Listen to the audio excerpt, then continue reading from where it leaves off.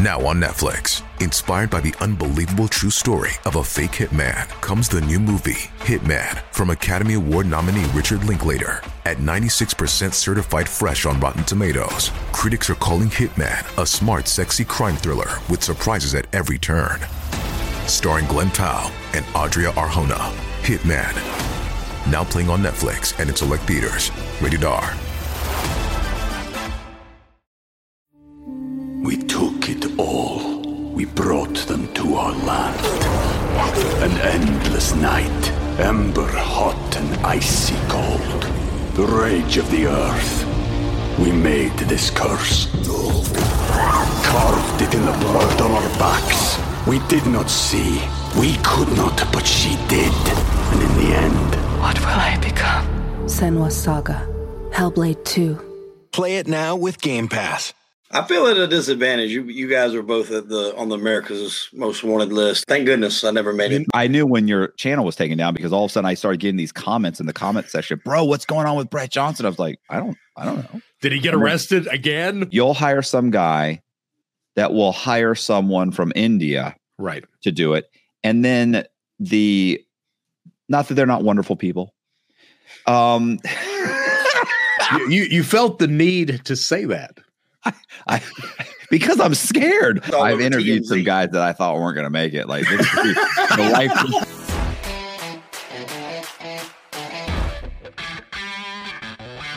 Hey, this is Matt Cox, and I am here with Brett Johnson. I'm here with Wade Williams. Wade hosts and runs the YouTube channel Crime and Entertainment, which I always think of as someone who focuses on mob-related crime stories. Unfortunately, my wife she thinks of Wade as the guy that interviews porn stars, which is funny because I always say every time I turn it on, it's always like,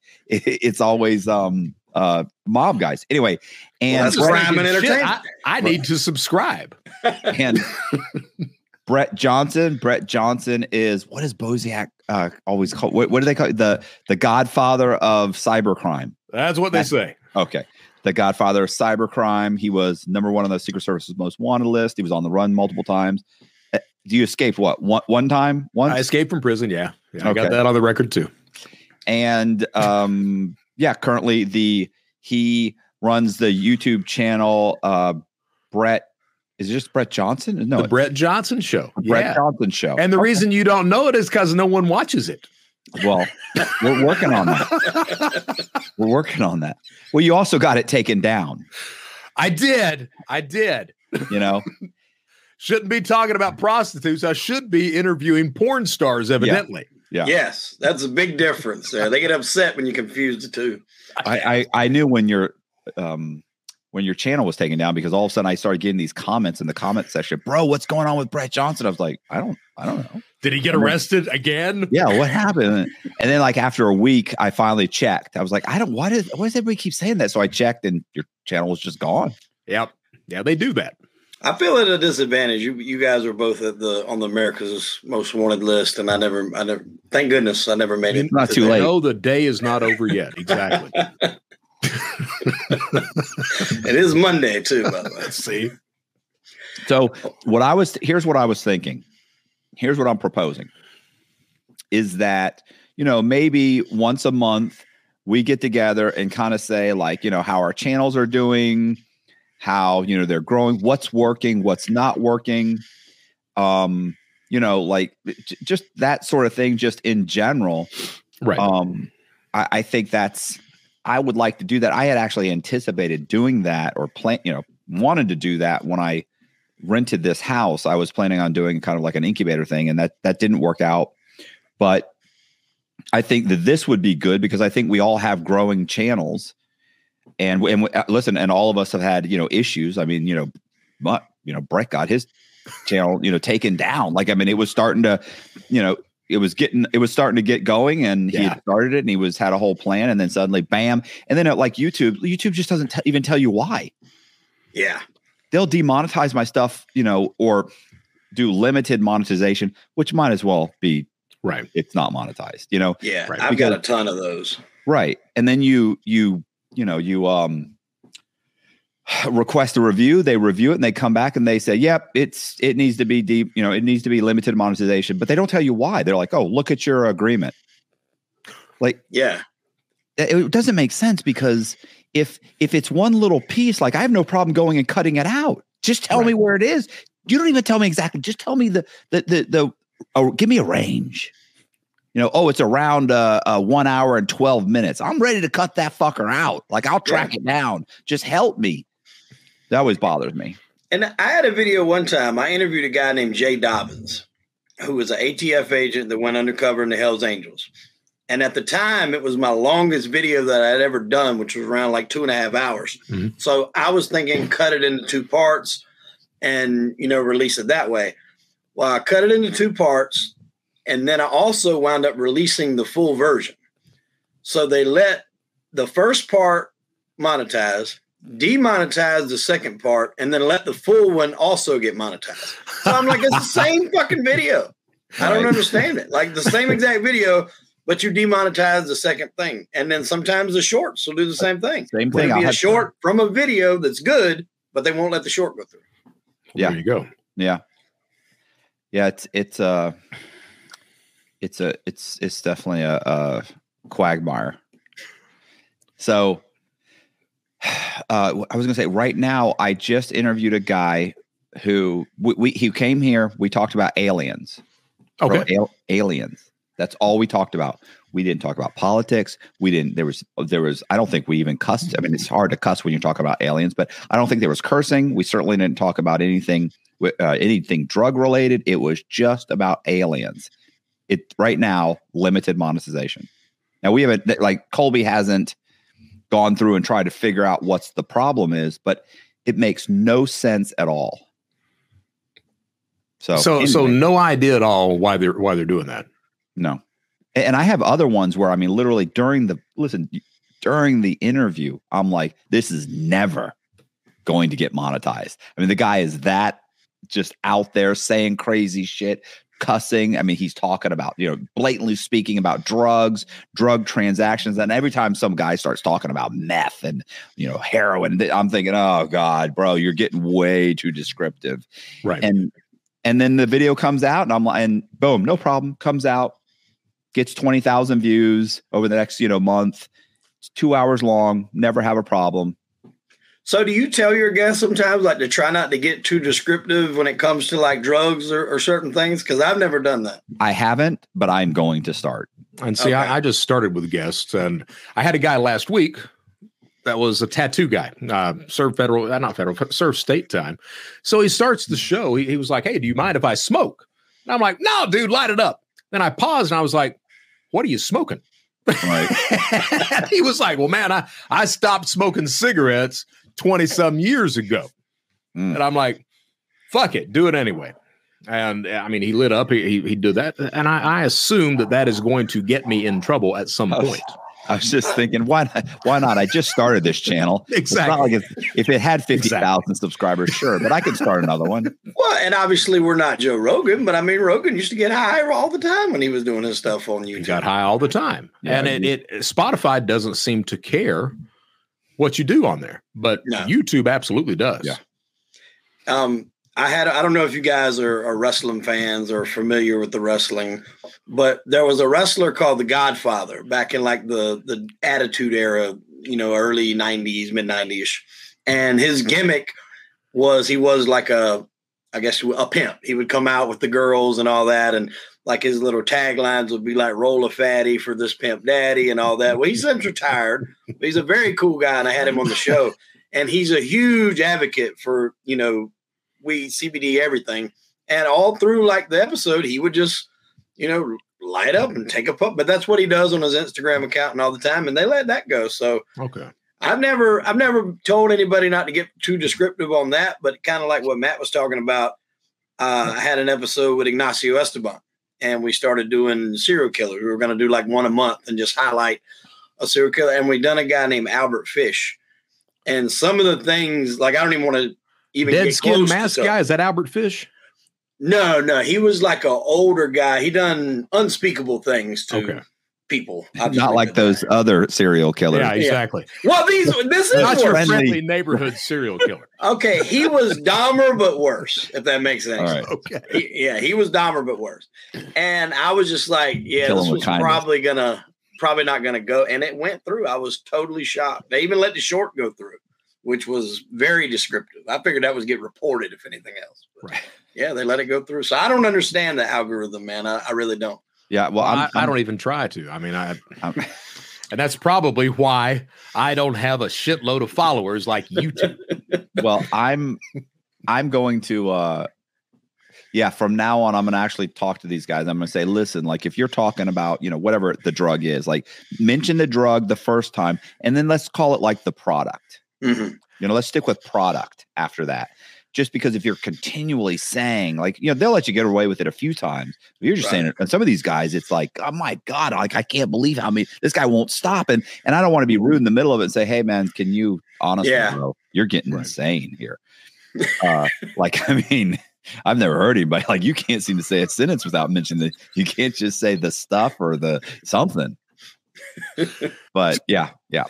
So one of the shows I was planning on doing, and I just started that tonight, as a matter of fact, of doing a tour of some of these criminal goods and services that's on sale on Telegram, dark web, marketplaces, things like that. So tonight was stolen cars and skimmers. So are you saying that I should not show things that, drugs that begin with an F or what have you?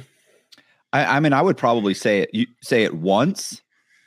And then try and just stick with like the product and so don't show screenshots or take a live tour. I wouldn't show screenshots. Like I literally, so I had a guy that had like a grow house and the intro, we did a really good intro, right? Like a little 1 minute intro for him. And I had to upload it 3 or 4 different times. And the last thing I took out to get it monetized was actually some B-roll of a grow house. So it actually had a problem with the grow. Like it got rid of this. That's okay. This is okay. And then slowly got to a point was like, still something's off. And then I removed that. Boom. It was fine. Okay. And it was probably because it was within the first 3 minutes. It was an intro. Right. Do you guys have video on Spotify? I do. You do? I do. Video on Spotify? Yeah. Yeah. I just found out that was even a thing. Yeah, like Rogan's now, his videos on, like if you go to Spotify and play his podcast, a video will actually play just like YouTube. Yeah, it's extremely easy to set up. You can't do, with YouTube, you do the SEO keywords, and you can't do that. You just write whatever the show description is, you can put the keywords in there. But it's easy to do. And most of my engagement comes from Spotify. Absolutely. Now, did you do that on your own? I have Buzzsprout. That's who distributes all of my audio, but they don't have the capability of doing the video there. They only do audio. So did you have through, it is Spotify for podcast, Anchor. It is. Okay. That's who we go through. Yeah. All right. See, I might need to look into switching. I go through Buzzsprout. It's pretty easy, man. Yeah. So in the beginning, I wasn't even thinking I was going to do video. So I just went to straight Buzzsprout for all audio. And then the video kind of came about. And, now just late in the game, I don't know all the details as far as switching hosts. Do I keep everything? I don't understand what that would do. Well, man, why are you not doing video and you're interviewing porn stars? No, he's doing video. I'm doing video now. He has I didn't video start on, out that way. All right. Right. He has video on his YouTube. Yeah, just pull the audio and stick it on spot. Oh, well, or I guess if you could put the video on too. I need to talk to Colby about doing the video. Yeah, because that recently became a thing, I guess, not too long ago. Maybe when Rogan switched over, somewhere around those lines. And I contacted Buzzsprout and asked them, could I do that? And they said, unfortunately, with their capabilities, they couldn't. It was just audio. So I have all the video. It would be easy to do. Right. I just don't know, being that, like, if I pulled my account from Buzzsprout and moved everything to Anchor, like, what would happen? You know what I'm saying? I don't know. Yeah, I don't know. I don't know. Yeah, that's interesting. I don't know that. So I have to find out. On a separate topic, Wade and I went to CrimeCon. Have you ever been there? I have not, because they're not willing to pay my speaking fee. So, well, I don't do this shit for free. Well, we didn't Just speak. I didn't speak. We just went. Yeah, you were a journalist. Journalist. I'm a journalist. Yeah, these guys got media passes, and I'm up here paying full price like a peasant. For Christ's sake. Explain to me, Crime Con. Is it all law enforcement? Is it all fans? It's not what you think. Okay. It's really, you know what I thought it was? I figured I'm going to go there and they're going to have like criminals. They're going to have a bunch of mob guys. They're going to have a bunch of guys that maybe committed a murder or dirty police officers that went in, got out. They're all selling books. It's not what it is at all. It's literally all podcasters. It's all podcasters that have probably at least 100. You think 100 or more? It was probably 100. Yeah. Yeah. Okay. 100 podcasters with booths.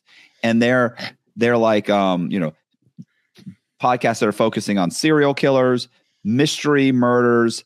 Let's see, just sensational murders, victims. We took it all. We brought them to our land. An endless night, ember hot and icy cold. The rage of the earth. We made this curse. Carved it in the blood on our backs. We did not see. We could not, but she did. And in the end... What will I become?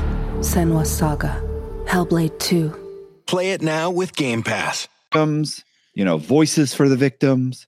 Voices for the voices for the voiceless.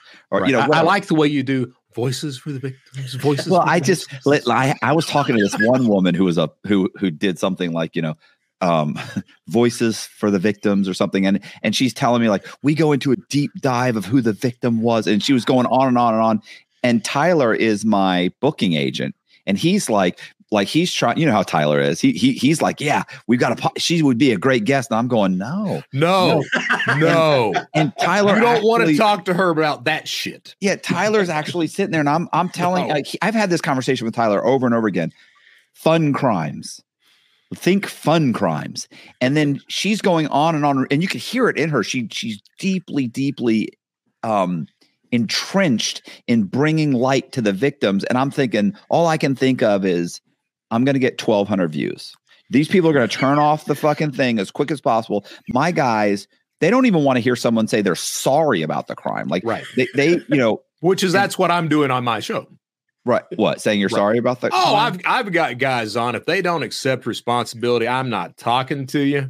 Oh my I don't want to hear you brag about your crime. Oh man. Yeah. I'm not trying to get viewership, as you can tell. I do have one or two guys that will say, they'll say something towards the end, but I always tell them like, look, bro, please don't apologize the whole time. Okay. Tell me the story. Nobody wants to hear you apologize. Hold on. Toward the end, you can talk about how it ruined your life and how you feel bad and what you're doing now. But give me at least an hour of your story without apologizing. Well, see, you get that woman on there. She's going to look up every single victim that you've had, and she's going to parade them in front of you. I mean, all right. and you're going to have 1,200 viewers. It was cool for me just because when I first started, I didn't really even start listening to podcasts until about 2.5 years ago, right before I decided to start my own. So a few of the guys, like, it was cool putting faces to the names, but kind of like what Matt said, it's all strictly true crime. So like cold cases, individual cases. Some of them would highlight missing persons. Some of them would do deep dives into one specific thing and all that, but that's what it was. Now they did have some different speakers. Like I think they had the defense attorney that was going up against Alex Murdaugh. He was speaking in a room. So they had schedules set up on top of what they call Podcast Row to where people would rotate in and out speaking. So Nancy Grace was there. She spoke with a few other people. I won't give my opinion on her. Oh my God. Right. I just hope that she could no longer, breed. I'm pretty sure those days are gone. I'm not sure she had a lot of offers. So what was his name? The guy we interviewed?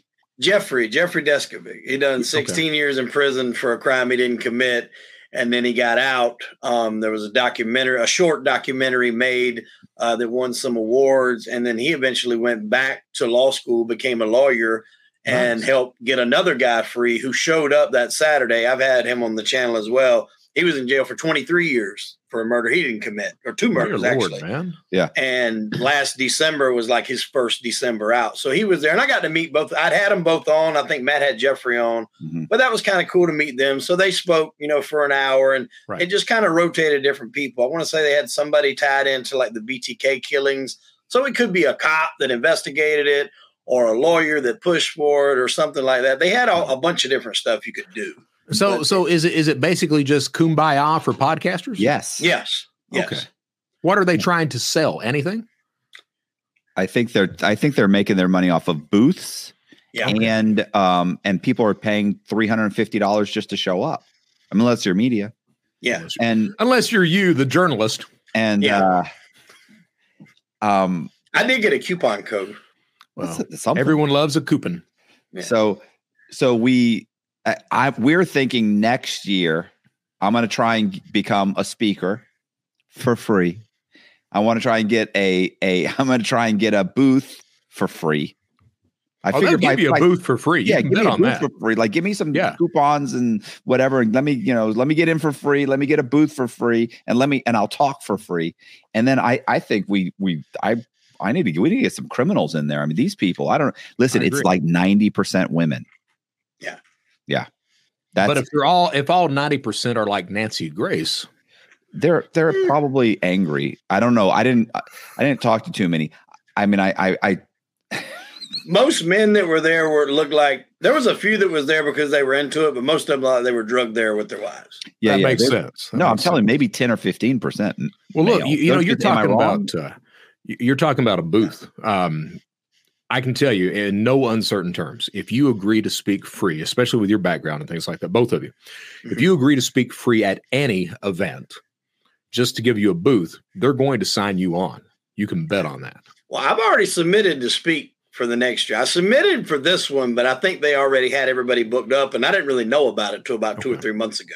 Right. So it was kind of late in the game.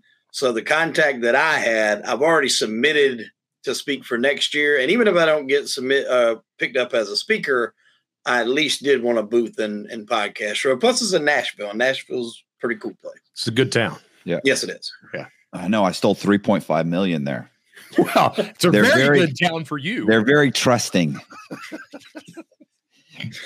But even in that event, like they had something that was solely for like the podcasters at kind of like in the later hours of the day, like from 7 to 9 or something like that.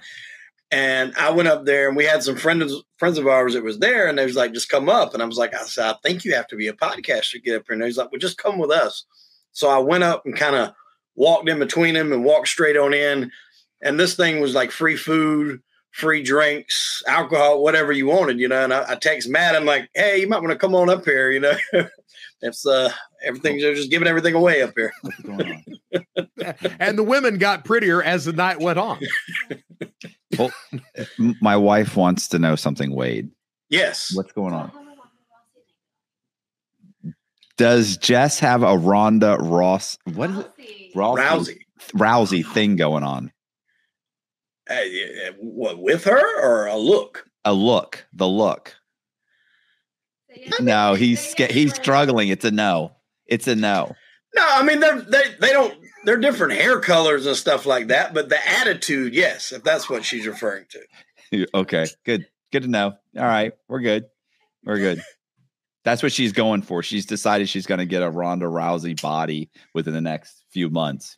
And then she's going to kick your ass. Oh, so you're asking about body. I didn't know whether you meant look, hair color, presence, stage presence. I didn't know what you were talking about. Of course, the alarm went off at 4:00 this morning, and she just rolled over and went back to bed. We didn't go to the gym. Like I was like, I don't know. Like for day one of training, shot to shit. See, I knew it because y'all order salads when we went out to eat, and I was like, "Give me the most unhealthiest thing you got on the menu there, wherever that place was." Well, baby steps. Take the salad and feed to whatever you're going to bring to the table that I'm going to eat. The protein drinks they don't taste that bad if you put a couple of scoops of ice cream in them, or a little vodka. There you go. Okay, so what was I going to say? So Wade, when did you start your channel? I started it roughly 2 years ago around July. So my 2-year anniversary just passed. So when was that? That's 2020, I guess, 2021. I don't know. I'm horrible at math. Roughly a little over 2 years. And when I was talking earlier, I was only planning on doing audio. Like doing video and actually interviews never really entered my mind. And I thought about doing a true crime channel, strict, like focusing on cases, kind of like what we talked about earlier. But I knew I didn't have the capability to do a good one. Like to do good ones, like some of those people that were there. I mean, like they get Freedom of Information Acts, like they get, they go deep. And I knew I didn't have the time nor the know-how to do that. So I was trying to figure out how to kind of brand it to where I could talk about stuff that I knew. And the guy was like, so you want to do true crime? And I'm like, yeah, but I also want to do, entertainment stuff like movies and stuff like that. And he's like, so you want to do crime and entertainment? I'm like, that's not a bad name. That's pretty good. That's kind of what it is. So the first like 5 or 6 episodes that we did was just straight audio. And then I got a chance to interview Lilo Brancato, who was in The Bronx Tale. Okay. He was C, if you remember that movie, the older version. Okay. And he had an interesting story, big Hollywood actor, top of the world, pretty much had everything given to him, including a lot of drugs. And he wound up getting hooked on the H word and was involved in a shooting with an off-duty police officer, wound up going to prison for a while. The police officer died as a result of that. And it was a crazy story, but like that was my first ever interview that I did. And then after that, it just kind of like anything else, slowly start to build up a little reputation. I would ask people, hey, if you know anybody else that wants to come on, and that kind of started the ball rolling. And then I just forgot about audio and haven't went back to it since. It's just been interviews every week. So you were pretty quick transitioning to that interview thing. Yeah, pretty quick. I went with him, and there was a lot of people that I'd seen. Like the second guy I interviewed, and I talked to Matt about him, was Brian O'Day. And I remembered I seen a show called Masterminds. Right. They used to come on. I forgot what channel, but it used to come it's on like all on the time. Court TV or something like that. Something along those lines. Yeah. And it was like people that done, these amazing capers and almost got away with it. Usually they all wind up getting caught over something very simple. And I just remembered that case, and I actually had his book. So I just Instagrammed him and, talked to him, told him I was doing a channel. And I was like, would you come on? He's like, if you'll do me one favor, I'll come on. He's like, just go to any homeless shelter and make a donation. He's like, I don't care if it's $5. He's like, make a donation to like a recovering addict and I'll do your show. And I'm like, done. And he was my second. And then it just kind of started snowballing from there. And, I've had Tommy Chong on, which was very cool. Grew up watching Tommy Chong. Tom Sizemore, the actor that was in like Natural Born Killers and Saving Private Ryan and Heat. He's since passed away. So that was kind of weird, like to have somebody on that's passed away. Have you ever had that, Matt? No, not yet. Of course, I don't. Not yet, but he's got his fingers crossed. I don't keep up with anybody though.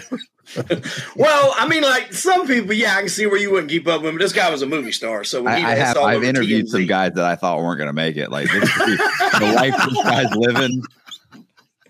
They say, "Hey, we should do another one." I'm thinking, you ain't going to be here.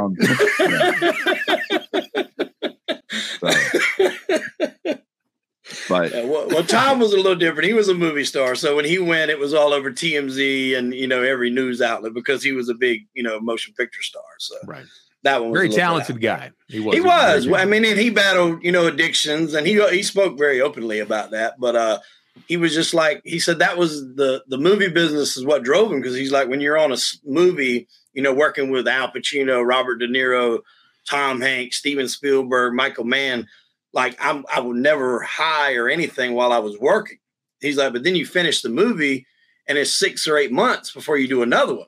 Right. What can you do in your normal life in those 6 to 8 months that elevates you to that type of level? And he chose to, follow addiction. Right. Yeah, I had O'Day on. You gave me O'Day, right? Yeah. Yeah. He was really great. Cool. Yeah. He was great. Great storyteller. So what are your subscribers at now? I'm almost at 6,000, I think. I'm like 5.9 or something like that. All and right. it's grown up a bunch in the last couple of years. Because when I started going on shows, like Matt's was the first show that I'd ever went on. And then I went on Danny's, and then I just done Sean Atwood not too long ago. Yeah. And then I've already done a few more, but those haven't come out yet. So, whenever they put theirs out, there's some pretty decent platforms too. And I don't get mad at people. Like the one guy I done probably 4 months ago, and I seen him at CrimeCon, and he's like, I haven't forgot about you, man. And I'm just like, look, I know how it is. Sometimes I let months go by. I'll forget that I had it, And sometimes it's timing. I let things sit for a while. Like I had a lady, and I think Matt might have interviewed her, Carol Hellerman, who was in, she was a stewardess on 9/11. Oh yeah. She gave a lot of inside information on things that they done for 9/11. I probably recorded that interview 4 months ago, but I saved it until 9/11. I got you.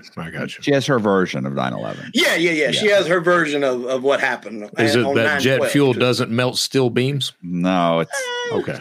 She goes in the airport. Yeah, she's got the whole. There was multiple planes, and that were supposed to have taken off, that they thwarted those planes from taking off. Like it's all these things that I don't know why if they had thwarted multiple planes being involved, then why wouldn't they tell us that? You know what I'm saying? It's she's got a whole conspiracy theory.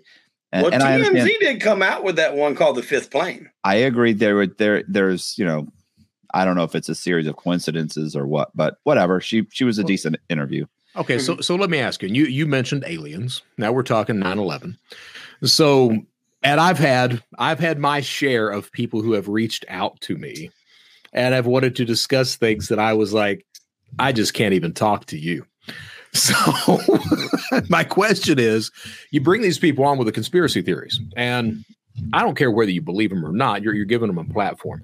How does the platform receive that? Now, I know that we can't mention drug names, but how's YouTube with these conspiracy theories and things? Typically, they've been okay. Well, see, what do you think, Wade? I mean, have you had any problems with? I haven't. I've had a few with the conspiracies. I've talked with Ignacio about some 9/11 stuff. And then I had Bill Burns on, who was obviously really big in he was in that show Ancient Aliens, right, on the History Channel, and he's wrote a bunch of stuff about aliens, some books. Did it get? I haven't got any kickback. Did it get in? No, I think Brett means like were those videos limited on monetization? Yeah. Those weren't, no. Typically, the ones that I have that get demonetized are when politics are brought up. So I try to steer away from politics if possible. Yeah. And if I don't, then I go into it knowing that this video is probably not going to make anything. Right. And then sometimes the porn stars will get demonetized. That's crazy. Depending. But even that is like I'm fixing to drop one here with a chick that's from the Midwest. She calls herself the Midwestern MILF. Oh, yeah. Very talented young lady. Yeah. Her name is Lindsay Ryder. And she got pretty graphic on some stuff that she did. And everything went through. Good to go. Fully monetized. No problems. I had another one on that was probably the most tamest porn star I'd ever had on. I don't even know if we brought up, the business very much. Right. It was more or less just other stuff. And it didn't get monetized. So, again, the rhyme or reason, I don't know if it's a computer program or for somebody actually listening to it. I don't know, but some of it don't make sense. Do you dispute? Oh yeah. Oh, okay. Do you win the disputes? Most of the time. Okay.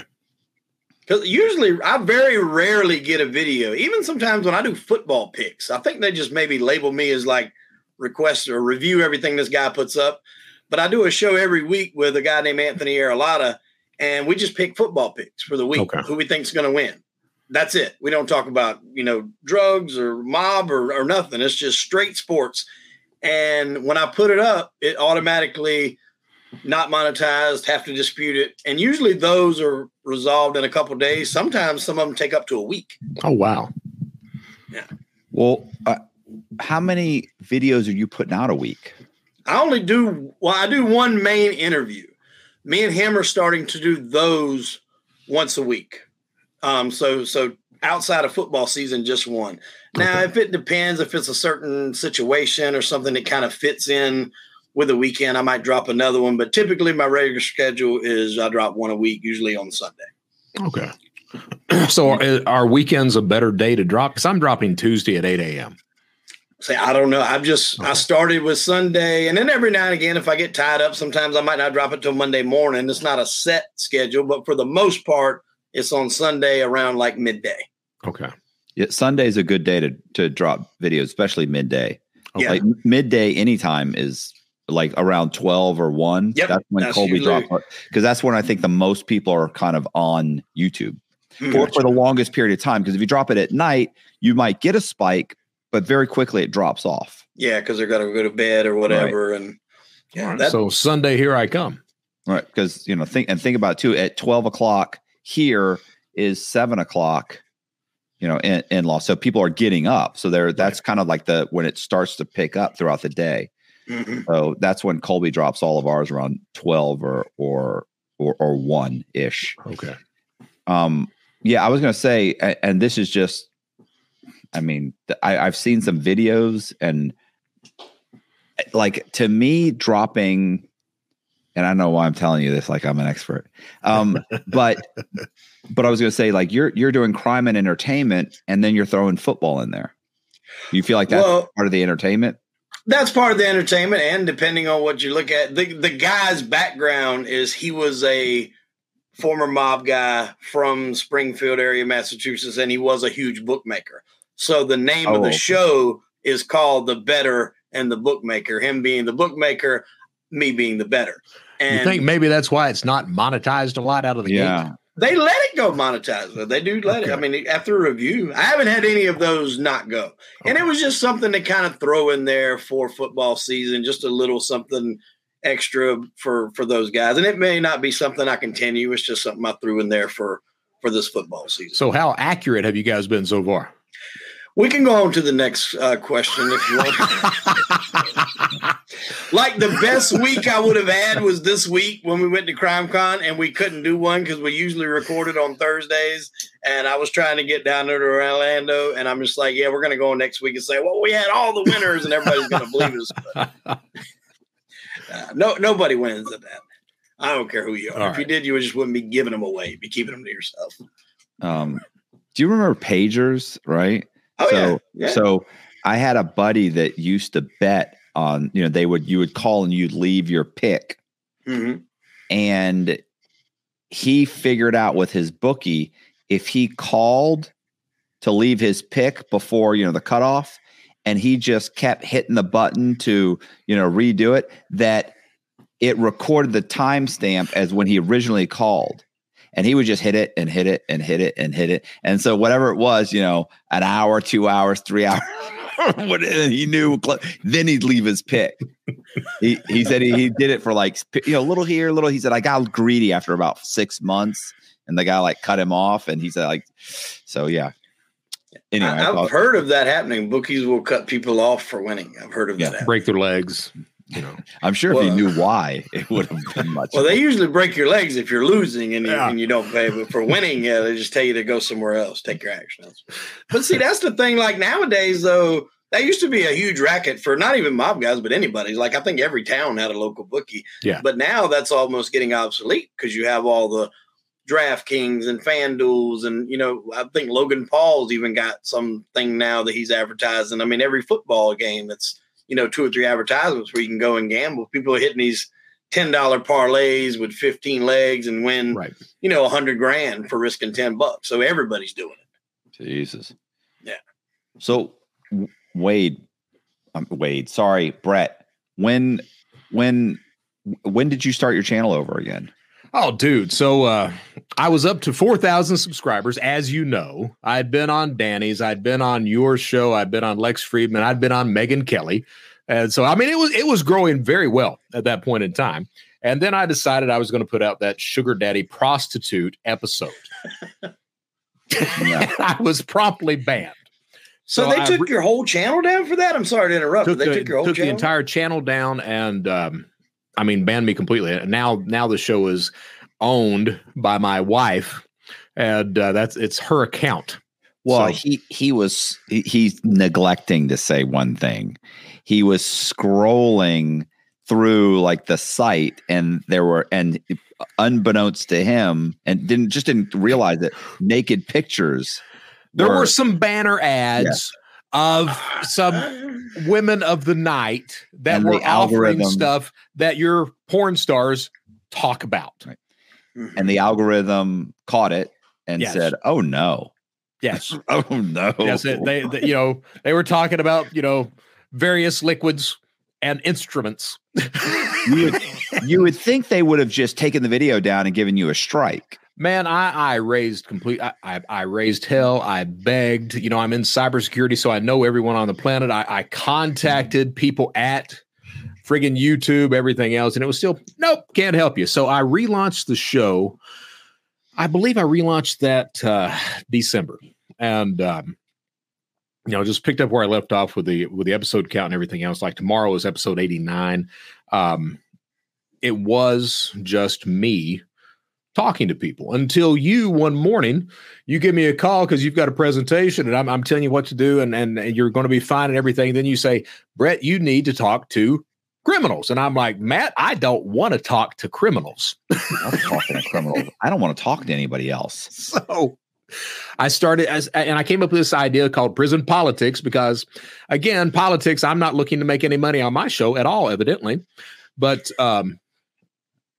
it's the show now is I do the solo episodes still, but I alternate interview weeks between a felon one week and then the next week I've got law enforcement, security professionals, something like that. And honestly, dude, I mean, I've got 1,800 and I think 11 subscribers now. I've grown 300 like in the past 2 weeks, but for me, honestly, man, it's the show. I was planning on talking about politics.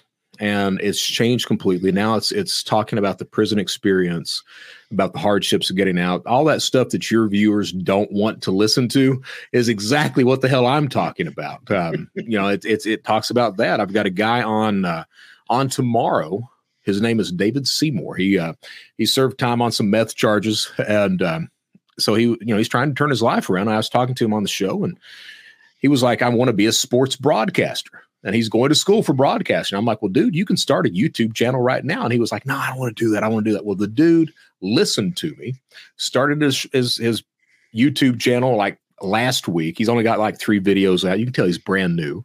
But, if I'm making a difference like that and showing that, former criminals are human beings, law enforcement, all those cops that everybody's trying to put down, they're human beings too. I mean, that to me, that brings a lot of value. That makes me a better person. I'd love to make money, but at the end of the day, I think this is important for me to do. Monetize, right? Is it? I've not clicked monetize yet. I'm going to. I keep threatening to, but I want to get back to that 4,000 viewers that I had. Oh my God! Listen, here's the thing, and here's here's the problem with not clicking the button yet. Is that first of all, they lowered it, right? Like it's 3,000. Yeah, it's 3,000 hours and 500 subscribers. Now I've got a shit ton of hours. Yeah, used to be more than that. It used to be 4,000 and 1,000. So to me, it's like you should be making it harder, not easier. Right. Yeah, but keep in mind too that it's the reason it's important to get monetized is even if you say no, I don't want the commercial showing up. I don't want the truth is, which video would YouTube push harder, the one where they're going to make money on it or the one where they're not? That makes sense. You want to get monetized because it forces them to say, let's push this guy's video. People with, buyers, like my guys that watch my stuff, like I don't get sponsors. Sometimes I get a sponsor, like I get a sponsor here and there, but guys are like, bro, you should have big time sponsors. But I'm sure from YouTube's analytics and marketing, I don't fit a great demographic. My guys don't buy anything. Right. Most of my guys work at Tire Kingdom. They work at they drive a forklift or your main demographic is Tire Kingdom. It is. It's blue collar guys. Blue collar guys. Yeah. Okay. Yeah. Which is great. Like I love my demographic, but that's not going to get me. State Farm's not going to come and give me a sponsorship. Well, now, are you on Spotify or not? I am on Spotify. And you're still not doing sponsors on Spotify either? I think we are doing one on Spotify, but I was just thinking of YouTube. Right. And I don't even do it. Like Colby reads it. I can't read, Brett. I can't read. I was too busy committing fraud to learn how to read. The few times that I've done, read them off, the look on, first of all, it takes me 10 times to do it. And I have to do it in little batches. Like I have to read like 3 sentences and then do the next 3. And the look on Colby's just like embarrassed for me. You ever have somebody look at you and like they look at you like, oh, yeah, every day. It's so sad. Oh, look at him trying, So anyway, I'll make an effort, but I don't get a lot of good sponsors. So to me, like getting AdSense is huge. That's why my videos, I like to do an hour, 2-hour video. Right. Plus I like to kind of feather out the story anyway, like really, where'd you come from? What, like what contributed to the whole thing. But if I was you, I would get monetized. I'll do that. I'll click that button tomorrow, roll that die so that YouTube looks at my videos, especially this one I released tonight regarding stolen cars and skimmers and how to buy them. I think that's where you fucked up. How to buy them. Well, I told him like the stolen car is completely fake. The skimmers, you can pick up skimmers online. When I first started my show, that's when I realized like the views didn't necessarily reflect, or they weren't accurate as far as to watch hours, because I'd drop a video that was, an hour long and it got 2,000 or 3,000 views. So I'm thinking, all right, well, I should be monetized now. And then I go look and the actual watched hours are much, much less. Right. And, and plus too, I didn't have a name when I started. So I essentially started from scratch. Like Matt, had a name. People at least knew who he was. And, I'd never been on anyone's show when I come on. So I had to start from zilch, but I used I used Facebook and all of the groups that I was in for like mob related content and Sopranos related content. I interviewed like 6 people off the Sopranos TV show. Nice. So when I would get those and I would cut the clips up, I would share that to all those groups. So you're talking 30 something groups.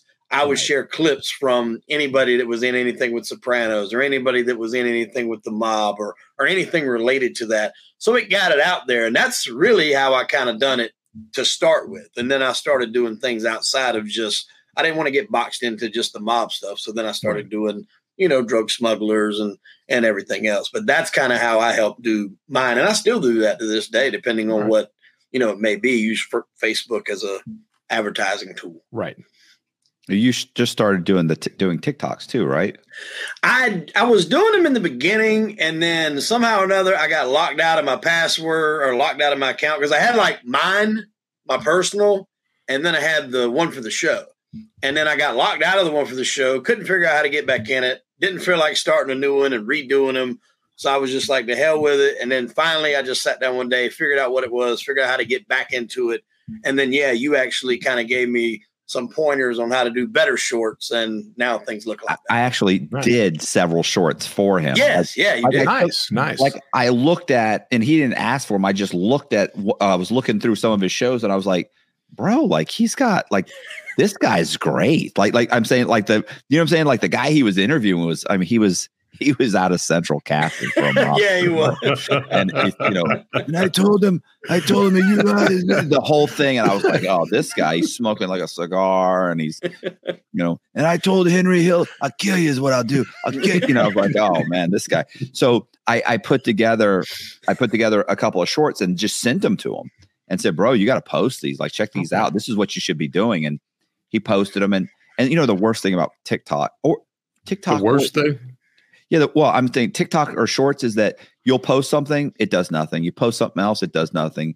You post one that's half-assed and it gets 20,000 views. You post another one, doesn't do well. Another one, if you keep posting, then suddenly you'll start posting stuff and it'll get 500,000, 300,000, 1 million, and then your channel starts blowing. You get all of that kind of, it becomes, it's a funnel, starts funneling everybody toward your channel.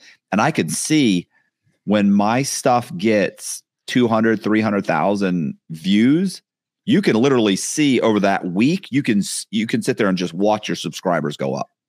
Okay. And after you get 10,000 followers on TikTok, you can put a link directly to your YouTube channel. So that was what I was going to ask. And I've not started TikTok yet. I've got like 30 shorts made that I'm processing through and putting end tags on and things like that. But you don't tag, you're not able to tag initially the subscriber link when you start out?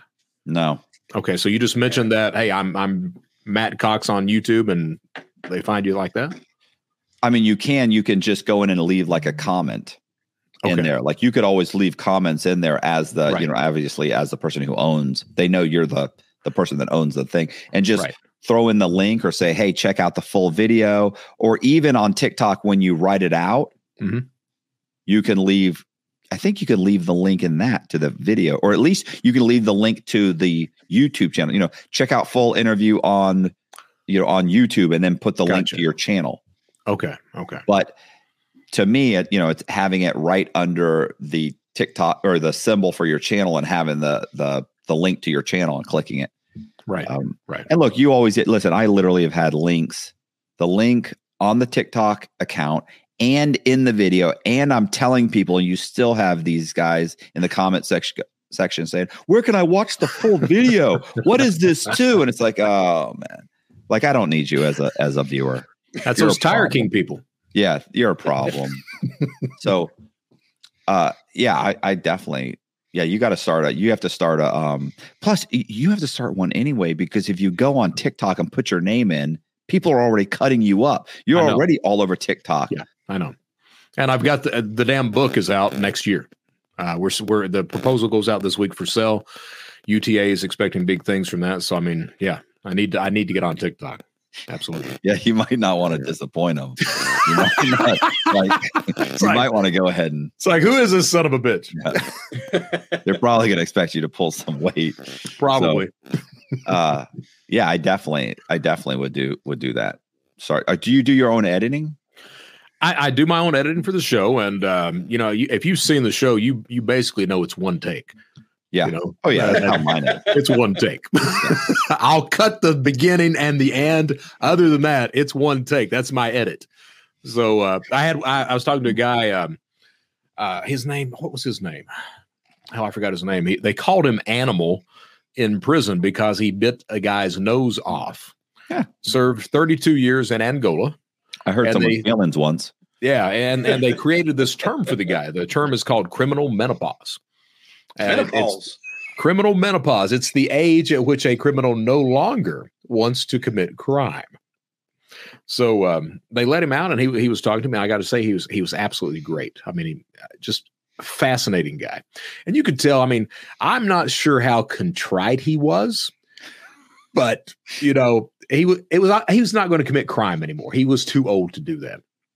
But he asked me, he was like, "Hey man, if you don't edit this, it should be a pretty good show." And I was like, "Dude, you just don't understand. I don't edit. Whatever you say is going up."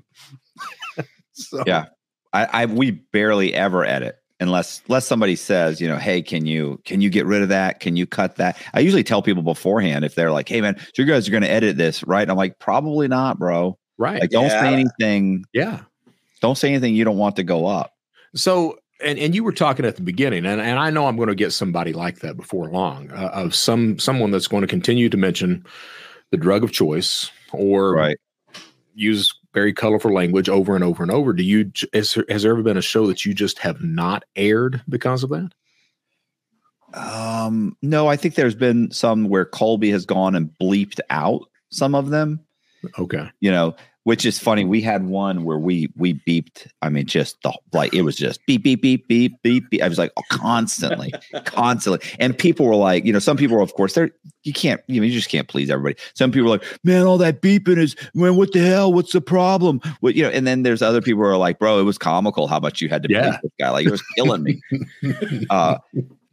So yeah, I don't think we haven't had one like that. If it was that bad, I probably would have said something. Okay. And a lot of people are they understand going in. They'll say, hey, can I cuss? I'm like, yeah, you can cuss. Like, try not to get crazy, but right. Don't go casino on me over here. Yeah. There you go. See, that's the one thing about my people. Remember Seth? Seth. Listen, Seth. We had Seth Ferrante.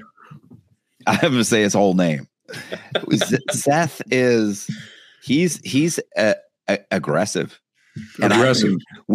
We were eating. And he has no clue. He to this day, if he not that he'll watch, not that anybody watches my stuff, but it not that he's going to watch it, but we had dinner with him. What, a couple, 2-3 times, right? Yeah. Well, I know y'all had breakfast one morning. I was there, but we had dinner the first night. Even then, I think the guy at the table next door is like hurried up and just ate and took off because he's so aggressive and he cusses, and I fucking told that motherfucker. I said, fuck you, bro. Who the fuck do you think? So I don't put my fucking self in that kind of fucking position. Fuck those guys. Fuck them, man. Who they fucking think they are? And it's like, bro, like, well, this is a family place. Like, people are we're in Sunday brunch. You can't do this. People's kids are doing like earmuffs. Their parents are screaming earmuff. It was bad, and he did it at every place we ate. And at one point, I turned to him. I said, "Bro, I'm thinking maybe you should get back on the marijuana." Because he was telling us about how he's not smoking marijuana. I was like, I don't think that's a good idea, just for society. So let me buy you some. I've got it. But yeah. So I can't have him on again until he's back on the something. So and here's the other thing. So and at some point I've got to bring people in studio to talk to them. So how do you work that? I mean, is it difficult to get people to travel to you? I mean, do you pay them to come in or what? That's me, because that's you. You're the guy with the shitload of subscribers. Wade does not. Wade just does StreamYard. Okay. Yeah. Okay. So when I first started, there was a lot of begging, and like, please, bro, I really, I was begging, bro. It was really sad. So, and then, when I got to probably around 50, 60,000 subscribers, then people started saying, yeah, bro, like, they'd kind of go back and forth, and usually, well, let's say 50% of the time they would come in because they think, okay, well, and I always tell them, and the truth is that if you show up in person, we get about 50, 60% more viewers. Okay. So it's like, look, what are you doing? I mean, are you pitching something? Do you have a book? Do you have it? Because if you're trying to get a bunch of views, if you're just saying, hey, I want to come on your show, I want to tell my story, the views don't mean much to me because it doesn't, no benefit to them. Okay, fine. We can do a StreamYard. But if you want a bunch of views, if you're hoping to get a bunch of views and get found or get, noticed or whatever, the case may be, if you're looking for whatever, to get your story out there, then you really should probably come in. And then of course, if they say, well, would you pay? I don't pay. Like, I don't pay to fly you in. I don't pay for your hotel. I'm not paying for anything. I think maybe one person I've reimbursed for gas. That's about it. I can't afford to pay. And so, and I get a lot of guys in the comment section that will say, and I think Wade's heard me say this before, bro, quit being cheap. You need to fly these guys out here. And so I'll just break down the math for them. And the math is this. If the guy comes here and let's say he's going to get let's say 50,000 views on a 2-hour podcast, that's roughly $600. So I'm going to pay $400 to fly you in, and at least $150 or so, plus probably have to pay for lunch or whatever. So roughly $600. I'm break even at this point. Now let's say I do a StreamYard with you and I only get 25,000 views. That's $250. So do I make $250 profit, or do I break even or possibly even go into my own pocket? Makes sense. I can't break even and I can't go into my own pocket just to have you in studio. I would love to have you in studio, but I can't do that. And it's way more time consuming. They show up early. We typically shoot the shit for 20 or 30 minutes. They stay 20 or 30 minutes late. When someone's in person, you tend to talk longer, which is great. The videos are a little bit longer.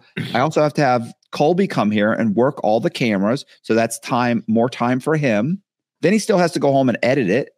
So it's a much larger production if they show up. And I want them to show up. I like them showing up, but I cannot, it's not, the ROI, it's not there. Right. So, and everybody assumes that it is because they see like Rogan, and I'm like, bro, Rogan's numbers you are can't compare. nowhere near what I'm doing. Right. Everybody has this big misconception that if you're on YouTube and you're interviewing people, you're making like thousands of dollars. And I'm like, no, that's not how it is. It's not. No. But like Matt said, though, if you got something you want to push, if you got a book or if you have a movie coming out or whatever the case, anything, if you have a website or you're selling something, or if you have your own podcast, right, it's good to go on channels like him and get exposure. And that's, what I did. Plus, with the story that I had, he was the first guy I ever went on and told to. And I flew down. I think I got tickets. Black Friday had Breeze airline tickets for $25 per way. So it was like $50 to go to Tampa. And I think I paid $30 each way for my bag. So I paid more for my bag to fly down there than I did. Right. Right. But yeah, I was like, I can't pay. I just can't, I want to. At some point, I hope that I'm in that position. But it's only been the last 500,000 views. Yeah, you can do that. Yeah. Right. I mean, that was so Friedman, when I was on his show, he offered to pay. And at that point in time, I mean, he was getting 3.5 million views for these interviews. Mine's at 5.1 right now. And he offered $600 and I told him to keep it. So that's what I did. But I mean, that's an indicator of, if someone like he can't really pay any more than that, you certainly cannot. No. Like people think, listen, I've had guys who think they're like, what do you bring in? You bring in like what, $20,000-$30,000 a month? Like I almost hung up right then. I was like, this conversation is going nowhere. Like this. So yeah, it's or if somebody, or if when people say, well, Rogan, like I'm not, bro, I can't carry Rogan's bags.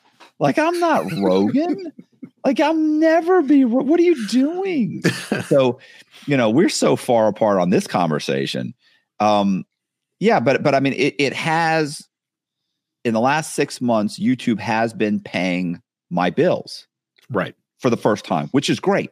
Which I'm, I'm thankful for. I appreciate that. I'm thrilled because I was never positive that was going to happen. Right. Mm-hmm. The best part about doing my channel is that I really just have to shoot my mouth off and talk to other criminals, which is all I really like to do anyway.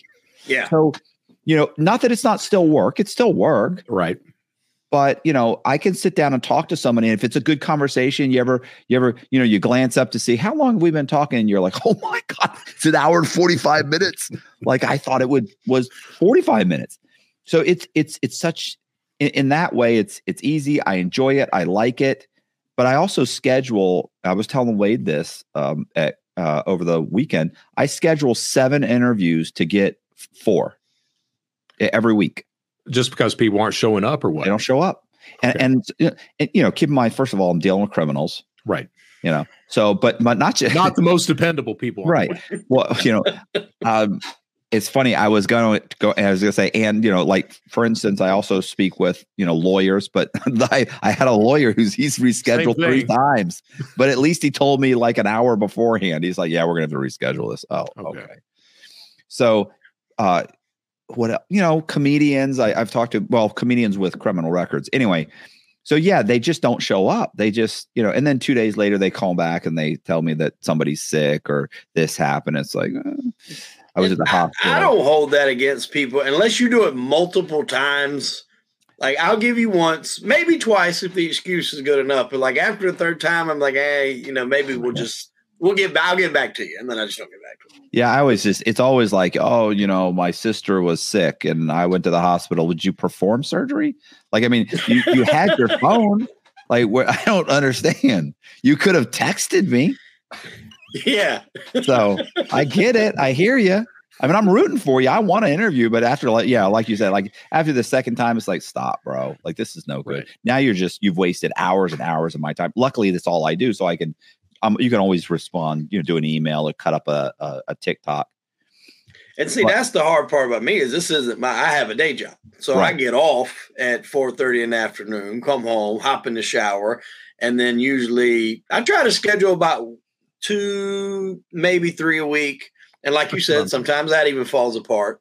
And then on top of that, I need like an intern that just wants to edit shit and work on it and will do it for free to just say, hey, I work with that guy. Free. He said for free. See Matt off camera for free. Or get him some airtime. Yes, I'll put him on air. We'll interview him. My wife kind of sat up and I said, for free. For free. Oh. Once the show makes $30,000 a month, then we'll pay you a stipend. Oh yeah, we get into that kind of money. But at the same time, like when I have a short, luckily I saved all the shorts from even the very first show. So going back, like I already have kind of a mental idea of what I want to put in there with it, what stills, what's going to work, what area. So I also am the type of guy to where I don't know if I would trust someone else to do it like I like it or how I want it. So it's better that I do it. I just don't have, like, sometimes I don't get into bed till 12:30, 1 o'clock, and I get up at 5. So it's exhausting, but I do enjoy it. Like the editing sucks, but I enjoy doing the interview. Yeah, but you're also not staying up till 12 or 1 o'clock because you hate it. Right. Exactly. Yeah. I do enjoy it. So I love it when my wife will kind of like yell at me, like, you've been doing this all day. Then I'm like, this is work. Yeah. That's what I say. I'm working.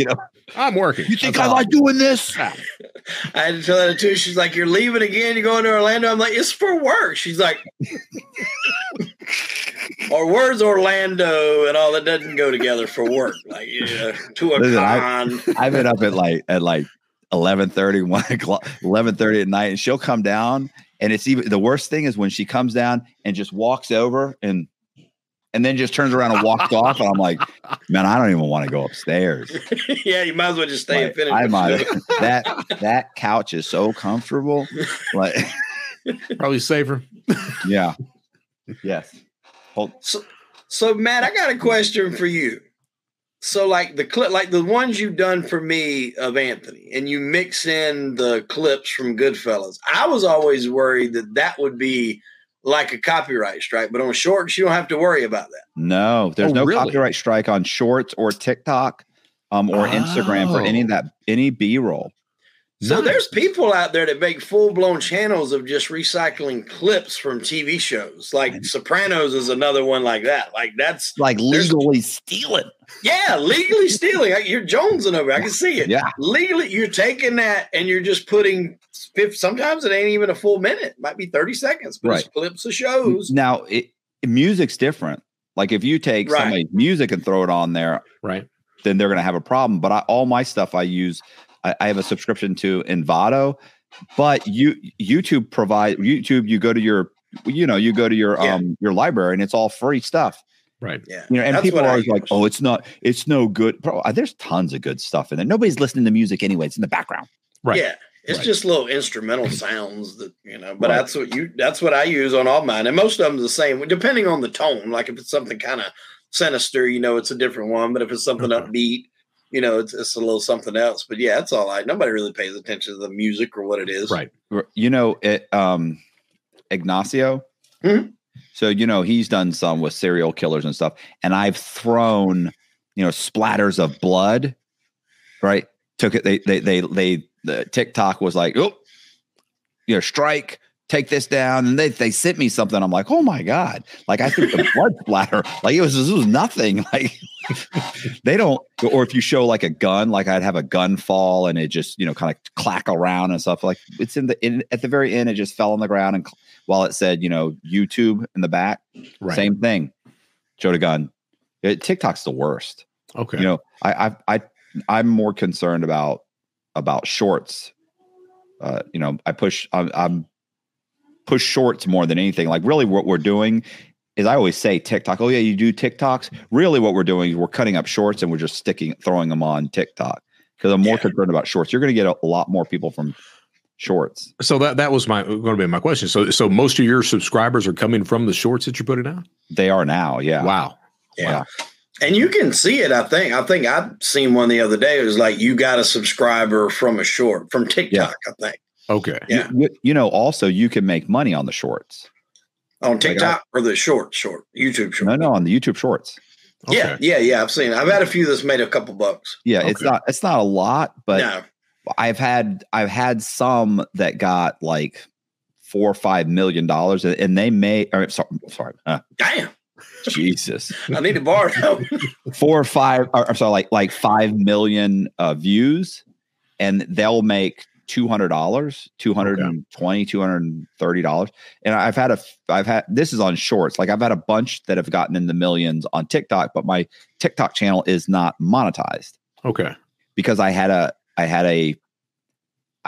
a viewer.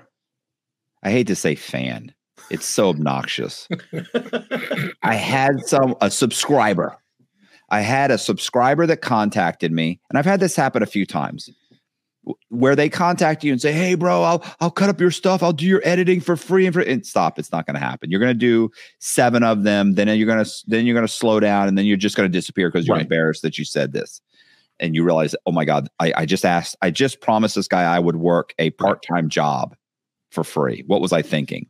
Mm-hmm. So I those guys, anyway, I had one guy who came from, I've had 2 of them. One guy was a young kid. He cut up a bunch of shorts. He said, "Man, I just want to help you do this." And his thing was, "I want to help you do this because it's something I think I might like to do in the future." So I thought, okay, that makes sense. Like if he does well, I could probably get him people. Mm-hmm. And help him. So I feel okay with that. Right. And then he started doing it, and it took off. And then he slowed down. And so we were like, hey, let's, we'll send him some money. So I had a buddy who started paying him.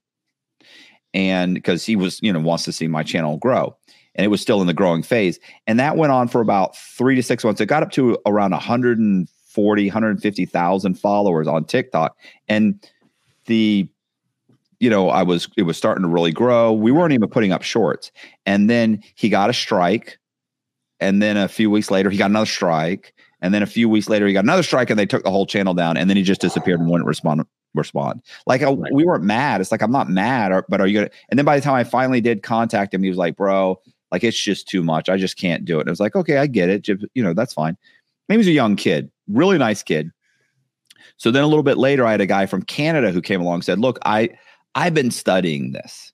Because I watch all your stuff. I've been studying it. Can I start a channel for you?" And I was like, "Yeah." And I told him what happened with the other guy. And I said, "Look, if it's too much for you, just tell me and I'll take it over, but don't just disappear." Right. And he said, "I wouldn't do that. Look." And he was obviously, he's an not older guy, but he's in his 20s or 30s. And he's like, I'm not a young kid. I'm not going to get concerned and just disappear. And he ran it up to 120,000 followers on TikTok, started a whole new channel. The problem is, by the time he started saying, "Hey, look, my job's picking up. I really can't do this anymore," and he handed it over to Colby and I. And by this time, now the channel's making money. And it obviously always was making money, but enough money where it's like, hey, I basically can just do this myself. And got to a point where Colby could hire somebody. So now we've got me making TikToks or shorts and TikToks.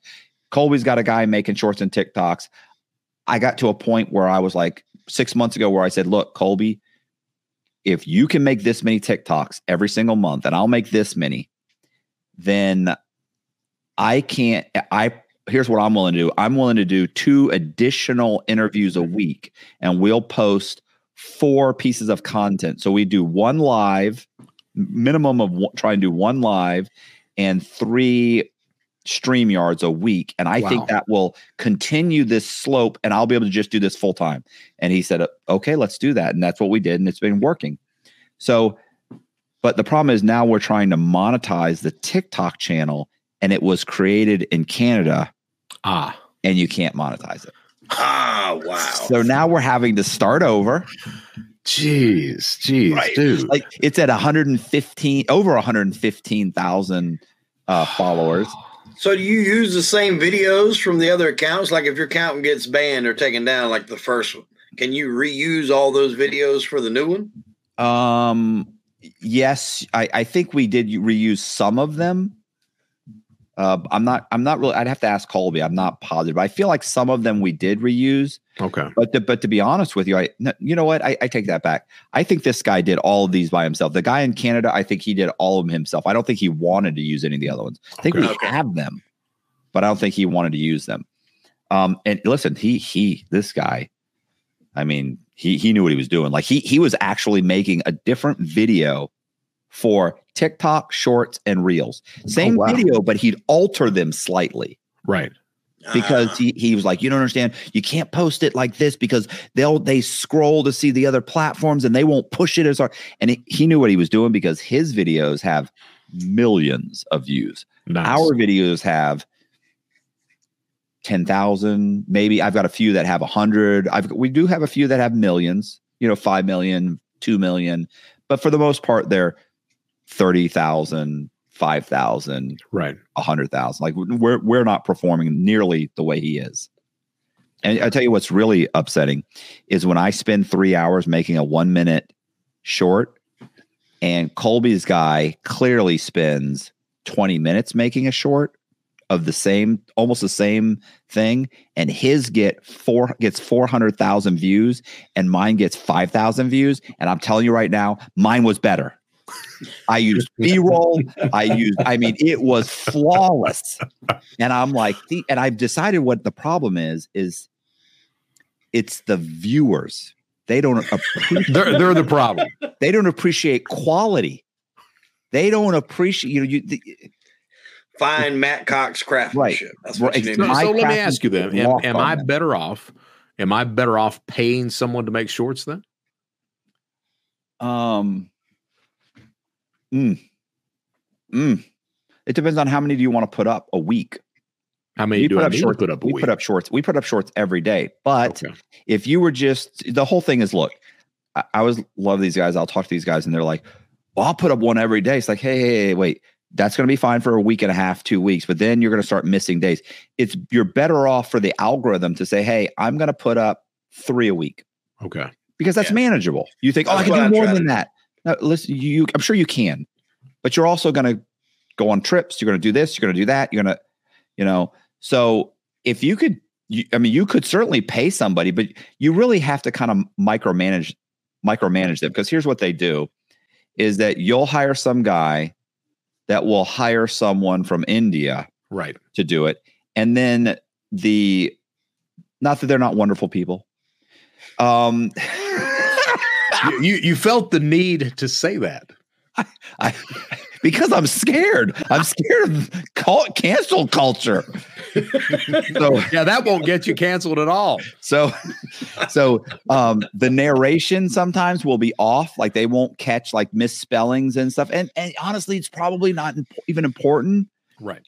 And then here's what really happens is sometimes they'll throw them up and you'll watch it and you'll go, like, that's not even a story. Like, I don't think this guy knows what he's talking about. I don't think he understands that. He's not even really saying anything just now. He just threw a picture of me and the guest and we rambled a little bit, and that's not going to work. So if you get a good guy, and I have a good guy, I have a couple of good guys that they probably could. And then you pay to have pay to have 3 a week done or 2 a week done, and then stay on them, like tweak them. Like they'll end up putting somebody on your account that you can explain, look, I don't like this. Don't do that again. I like this. I like the way you did it. And that guy will realize, okay, this is the way Brett wants his done. And he'll do it over and over and over again. Oh, okay. So yeah, because listen, and you can always give them they were like, oh, just TikToks. I was like, no, bro, no, do 59 seconds or less. And that way I can post it on all of them, because none of mine one medium is not going to feed the funnel enough. I want to hit all 3. Yeah, that's what I've started doing too. And I kind of took that cue from you when I made the short, because I never could figure out with the shorts, because it has that zoom in, and the way my layout was on the Zoom, it's never like centered on one person. So Matt had kind of explained to me how you had to change the whatever proportion or whatever Right. it is in DaVinci. I use DaVinci Resolve for all my editing. And you just basically had to stack two videos on top of each other and then kind of change around the zooming and set it up how you want it. Gotcha. And that's how I started doing it. And it works real well. And I do up under the 59 seconds. That's like he said, you can do a reel, a Facebook or Instagram, put the same one on all three. Okay. Just makes it a little saves some easier. time and trouble. Right. Now, some of them for TikToks, I will go a little longer. If like the story's a key part, like I had Tara Newell on, and she was down there at CrimeCon also. And she was telling the story. That's the Dirty John. I don't know if you've ever seen that podcast. I have, the TV shows. Okay, so she was like in detail describing the attack in the parking garage. I just couldn't get all of that in a minute or in 59 seconds. So that one I couldn't make a short out of, but I did put it on Facebook and TikTok and Instagram because you can go longer than that. So some cases I'll put them on there like that. What's so funny is you'll post them for a month and a half, 2 months, and you feel like they're getting 1,000, 500, 1,500, 2,000. You're just like, this is never good. And then one day, one of them starts to go. You're like, oh my god, it's 100,000. The next day it's 100. It's 360, and the next day it's 450, and then you're like, oh my, and then it goes and goes and goes. And you're like, it's so unexpected, and it will be something that you're like, I don't get it. Like, why this one? Yeah, I got you. But the it's first worth video doing. I ever had that got like a lot of shares, a decent amount of shares, was there's a haunted house that got pretty popular that this guy was doing to where basically they could touch you. They could, I don't want to say torture, that might be the wrong word, but pretty close to it. Like they could physically take you, duct tape your hands down, put you in a tub, dump ants or scorpions on you. Like it's pretty wild. And it's called McCamey Manor. Right. And there's a very creepy like trailer that they have out there for it. I mean, they're like ramming rotten eggs in these people's mouths.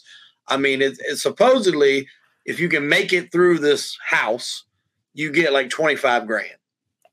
So no one makes it through. No, nobody's ever made it through. And it's not designed for you to make it through. And that's what Russ was even saying. He's like, he didn't want to do the interview for a long time. Like I had to beg him. He's like, I don't like doing lives. You have to talk to people. I'm like, this isn't live, bro. It's just me and you. People take out what I say out of context. I'm like, I will send you the interview and then you say, hey, this is good. So I finally convinced him to do it. And he's like, I don't even charge people to do this. It's not like they have to pay a fee. And he was like, he even makes them do like a psych evaluation. He makes them do a physical. And he tells them straight up, like, you really don't want to do this. But yet people still do it. Right. And obviously nobody's ever went through. And he's like, when they get in there and they realize they got to pull one of their fingernails out, they go, you didn't tell me I had to pull a fingernail out. And he goes, yes, I did. There's a 50-page waiver that you signed to do this. And he's like, page 33, it says may have to pull a fingernail out. And that's the part that I pulled up on. I woke up the next morning. It had like some ungodly number of shares and all these comments of people saying, oh, he's just torturing. I mean, just crazy, crazy shares. That's a great Halloween video. Oh, that's when I put it up, was Halloween. That's exactly when I put it up. Have you cut that? Come on. Have you cut that into shorts? Not since then. No, I probably need to redo it. Yeah, because Halloween's coming up. That might get you a whole nother, a whole second look on, there you go, panel or whatever I'm trying to say. Yeah, that's recycle. Yeah, for sure. And that would be a good one. And he's not done a lot. Like he doesn't do a ton of interviews. He's real selective. I thought a lot of customers. No. Yeah. No, he does do a lot. That's the thing. He's like, he said women make it further than most men. Like he has a Facebook group that he's pretty selective in who joins it, but they will go live when somebody tries to do it. And so like you start with, they basically, I don't say kidnap, that's the wrong word, but you're basically like, he tells you a spot to be. This van pulls up, they throw like a bag over your head, they throw you in a van, and then it just starts. So it might start them putting you in this mud puddle. I mean, just all kind of crazy stuff. You just Google McCamey Manor and watch some of the stuff. Yeah, I think I would not sign on to that. No. Oh, no, absolutely not. I feel like it's, for some reason, when you said a van pulls up, I pictured old school with blue. The van pulls up. He's this little old man. They throw him in the van. They take him and sorry, Blue, my boy, Blue. Yeah. Okay. Yeah. He's like, okay, all right, yeah, no. Yeah, I'm never, ever would I do it. And I had a friend of mine that like tried to sign up to go through it, and I forgot the reason they give him, but like they are very selective in who they let. Is this try. the guy in Tennessee? Is this guy? Yes, Russ McKamey. Yeah. That's him. Yeah, I read about it. That's all I did was read about it for sure. I damn sure wasn't going to do it. But yeah, it took a lot of like jawing at him to get him to do it. He was real reluctant. Well, and I've not watched the interview, so pretty good guy in the interview, or just batshit crazy. Yeah, but he's pretty both. Okay. Yeah, I mean he said he started. I want to say he was in the Navy, and he just loved Halloween, so he would decorate like parts of the submarine that they were on, like these things, and it just kind of grew. He wasn't torturing people then. But that part kind of grew. Originally, I think it was in San Diego, if I'm not mistaken.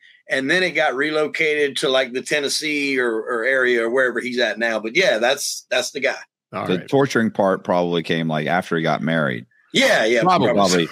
He probably joined the military thinking he'd, the enemy. Yeah. I think the last time I spoke with him, he was in talks with Eli Roth to do some sort of like deep documentary dive about the house. Eli Roth, if any of you don't know, was the guy behind all like the Hostel movies and a lot of the torture movies. And they were in talks to do something. I don't really know where that got to or where it stands, but I know they were in talks to do something. And I had reached out to him, I think last October, about coming on and doing another one. And, we went back and forth, and he was just really hard to convince to do it. Right. Because he does have a lot of people that just claim that that's all he is like a torture lover. I don't know whether it's sadomasochistic or whatever that name is.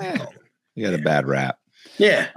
I mean, he's just misunderstood. Yeah. That's what it is. But there's documented proof you do it a lot. That's the thing. This guy's head's like in a cage, and they just drop like these scorpions down. And I'm just like, no. Yeah. No, I mean, I'm not going to sign on to that to begin with. Mm-mm. I don't even like being near a palmetto bug or anything like that. I feel like if you sign on to it, you have it coming. Yeah. If you're going to, the terms of service, it's there. Pretty clear. And you didn't read this? No one reads terms of service, but still. So, Matt, sorry. Question for you. So, whenever you're doing, how many interviews do? You said you schedule like 5. I schedule like 7 or 8, and I end up doing about 4 a week. Okay. But how many do you actually drop a week? 4. Oh, so you do 4. Oh, yeah. Okay. Wow. Yeah. So how many do you have in your reserve right now? We probably have 6 or 7. Okay. I would think. Yeah. Wow. So it's week to week finding people. Yeah. See, that's what I'm scared of. That's why I haven't bumped. Well, to start with, I don't have enough time to edit shit like that. But I'm always scared of running on a dry route. So that's why I only really do 1 a week. And I've probably got about 25 saved up, ready to go. You have 25 saved up? Mm-hmm. Wow. And I've got probably 12 or 15 right now in the bank. I felt good that we've got like 6 or so. I was like, yeah, we're good. We're solid. Yeah, but I mean, so and you absolutely dwarf us with subscribers. So are we better off? Because I'm doing basically 1 a week. This week I'm doing 2. Just that I've got like a 20-minute thing I put out today. But are we better off releasing multiple episodes per week or not? I would think I would. So I would. You probably are. Yeah. Okay. Because that's you're not right this minute because you need to get monetized. Once you're monetized, I would try and do Brett. Basically, all Brett does, as far as I understand, is keynote speaking. He's a professional full-time keynote speaker. So, you can do 2 a week. Right. If you did 2 a week. So the way I look at it is, look, once you get into it, and obviously, Wade knows this, is that the views mean very little. It's the watch time. Okay. And people don't understand that. People are like, they're well, it's like saying, where people go, oh, you got a YouTube channel, how many subscribers do you have? Bro, I'll take 10,000 subscribers and get 100,000 views with 30 minutes of watch time on each one of them. Right. You can keep your subscribers. Like all the subscribers is just ego. Yeah. So, and this is same thing with the views. The views don't make me any money. If I put out a 15-minute video and it's getting 3 or 4 minutes of watch time and it gets 100,000 views, I would rather get 10,000 views on a 2-hour video that's getting 35 minutes worth of watch time, because that's gonna make, that thing's gonna make way more. It's gonna make whatever, $150 or something like that, as opposed to your 100,000 viewed video is going to end up making $30.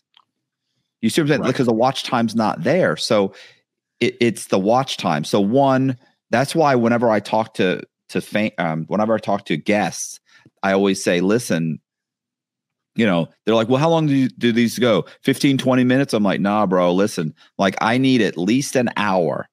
Now, if I said I have to get an hour, if I don't get an hour, I'm upset. If I get an hour, I need to get an hour. Now, if I get more than an hour, if I get 2 hours, I'm thrilled. If it's more than 2 hours, I said I'm like absolutely ecstatic.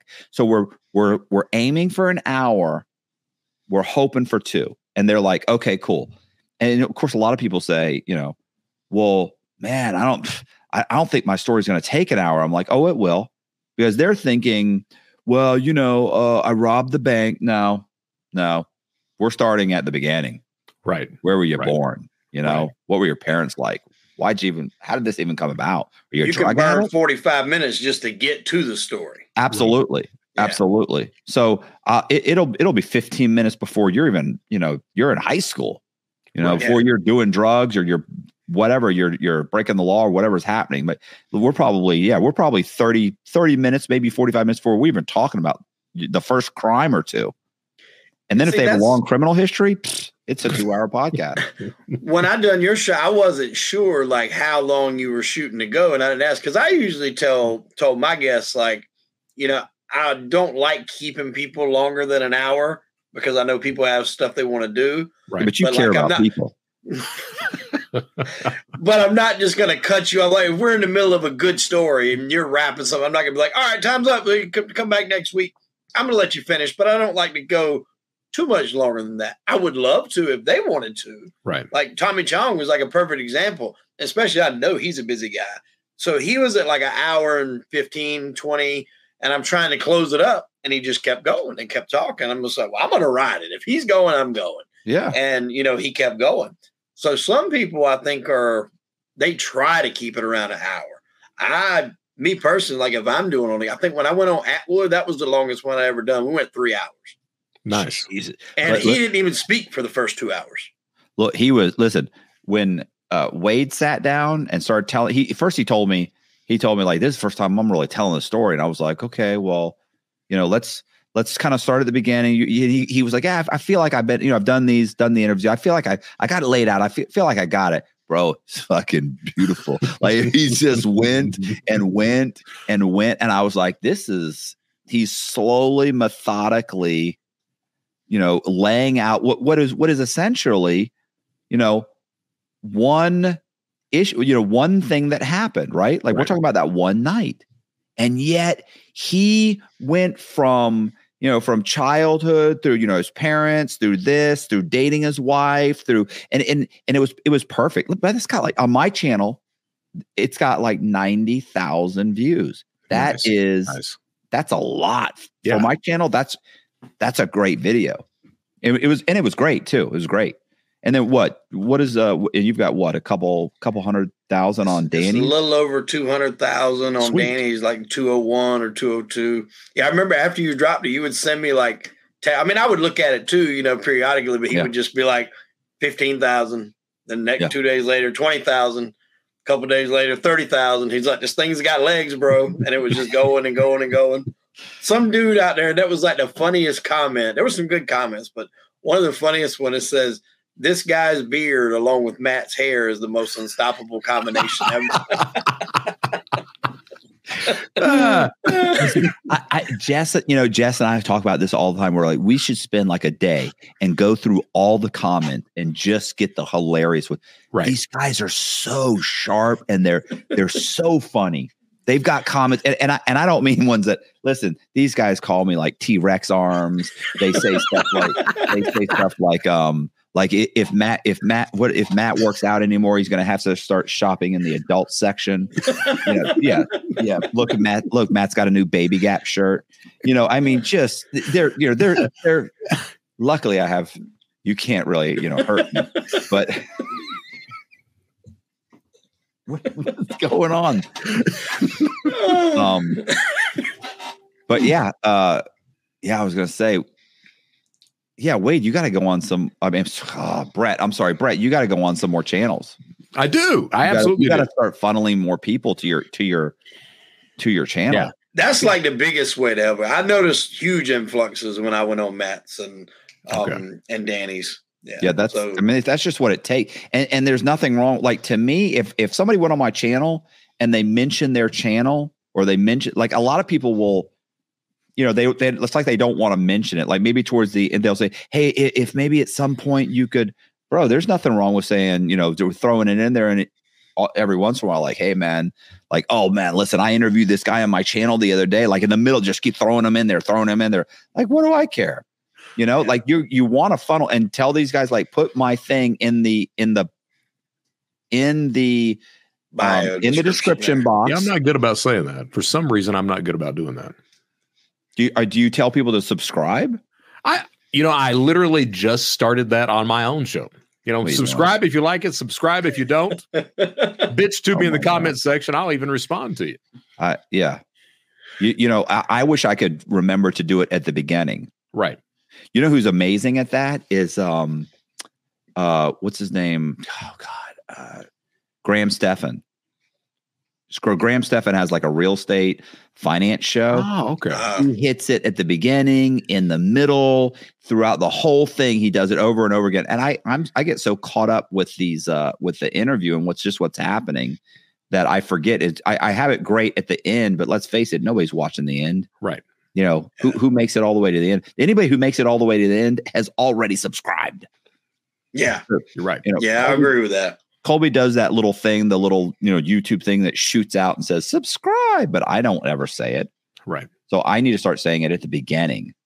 Well, that's the cool thing about mine. And Brett, you're probably you can enter. I don't know when you started your podcast, but like mine, I started the show in the middle of my ordeal. It was kind of like my coping mechanism. Dude. Yeah. So I'm able to interject that as the story progresses, because that's when it started. Like, was in the middle of COVID, but nobody was doing anything. And that's when I started getting the idea, well, I might try my hand at this. So it's kind of part of the story, because that was a therapy, I guess, in a way. Even though I wasn't talking about my stuff, I was talking to other people, because I was a very outgoing person. So to be confined home, for a while was not easy. So that was a good outlet. Right.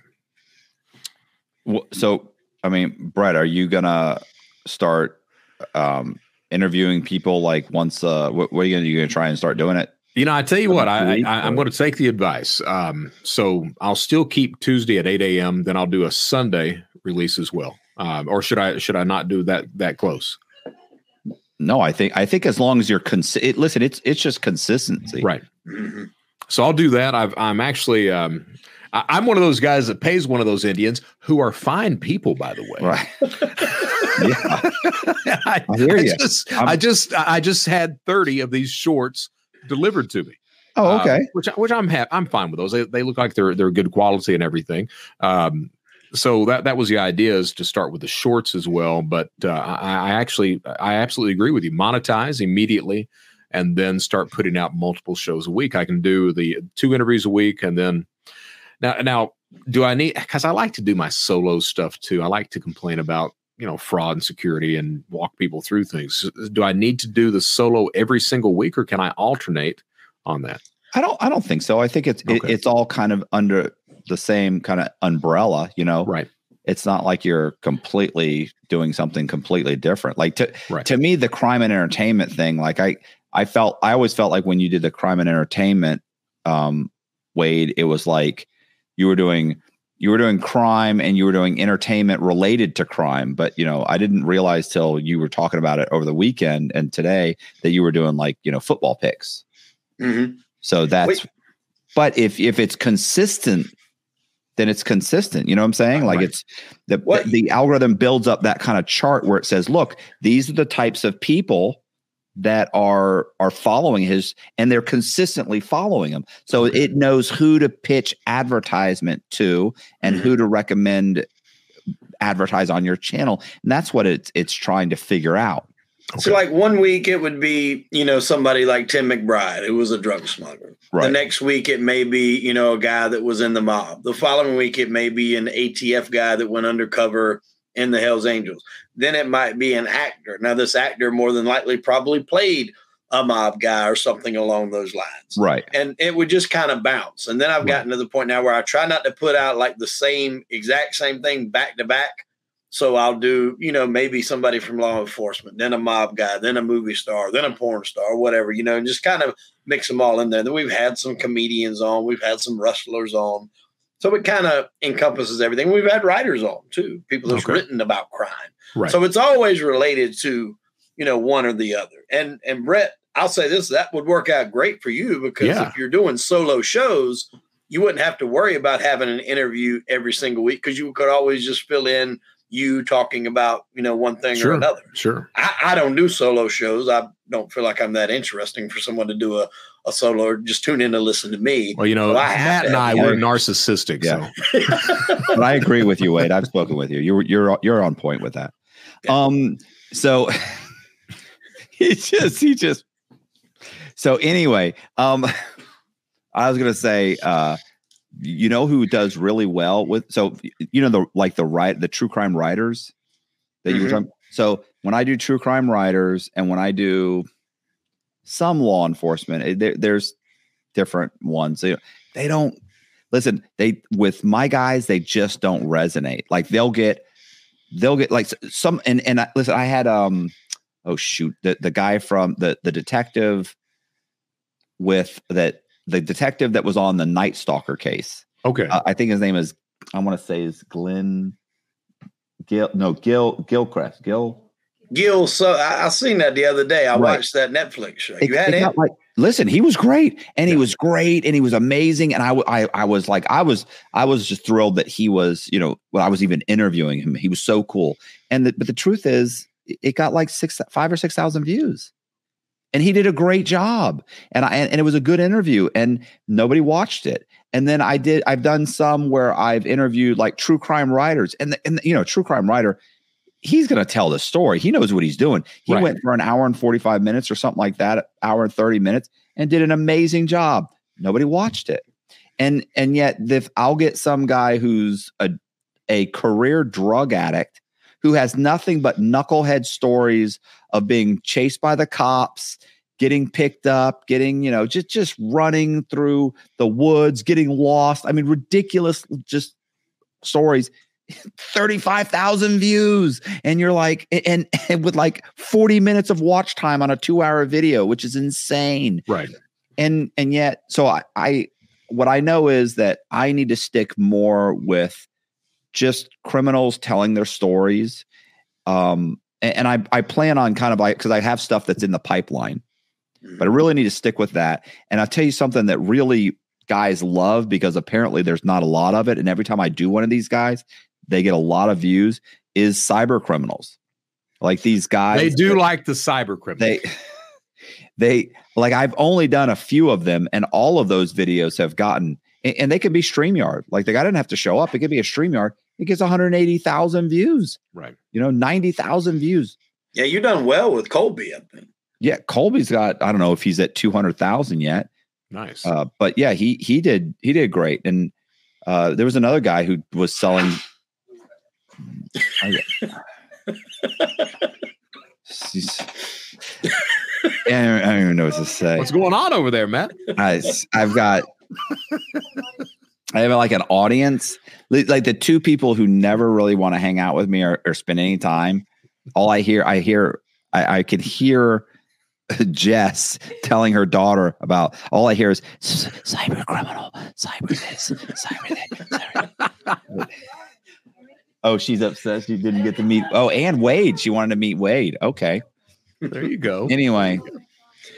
No, but I agree with you, Matt, about that, because sometimes I'll do a video and I think maybe it's just because it's interesting to me and that don't necessarily relate to my subscribers. Right. But I'll think, man, this video was so good. I know it's going to do well.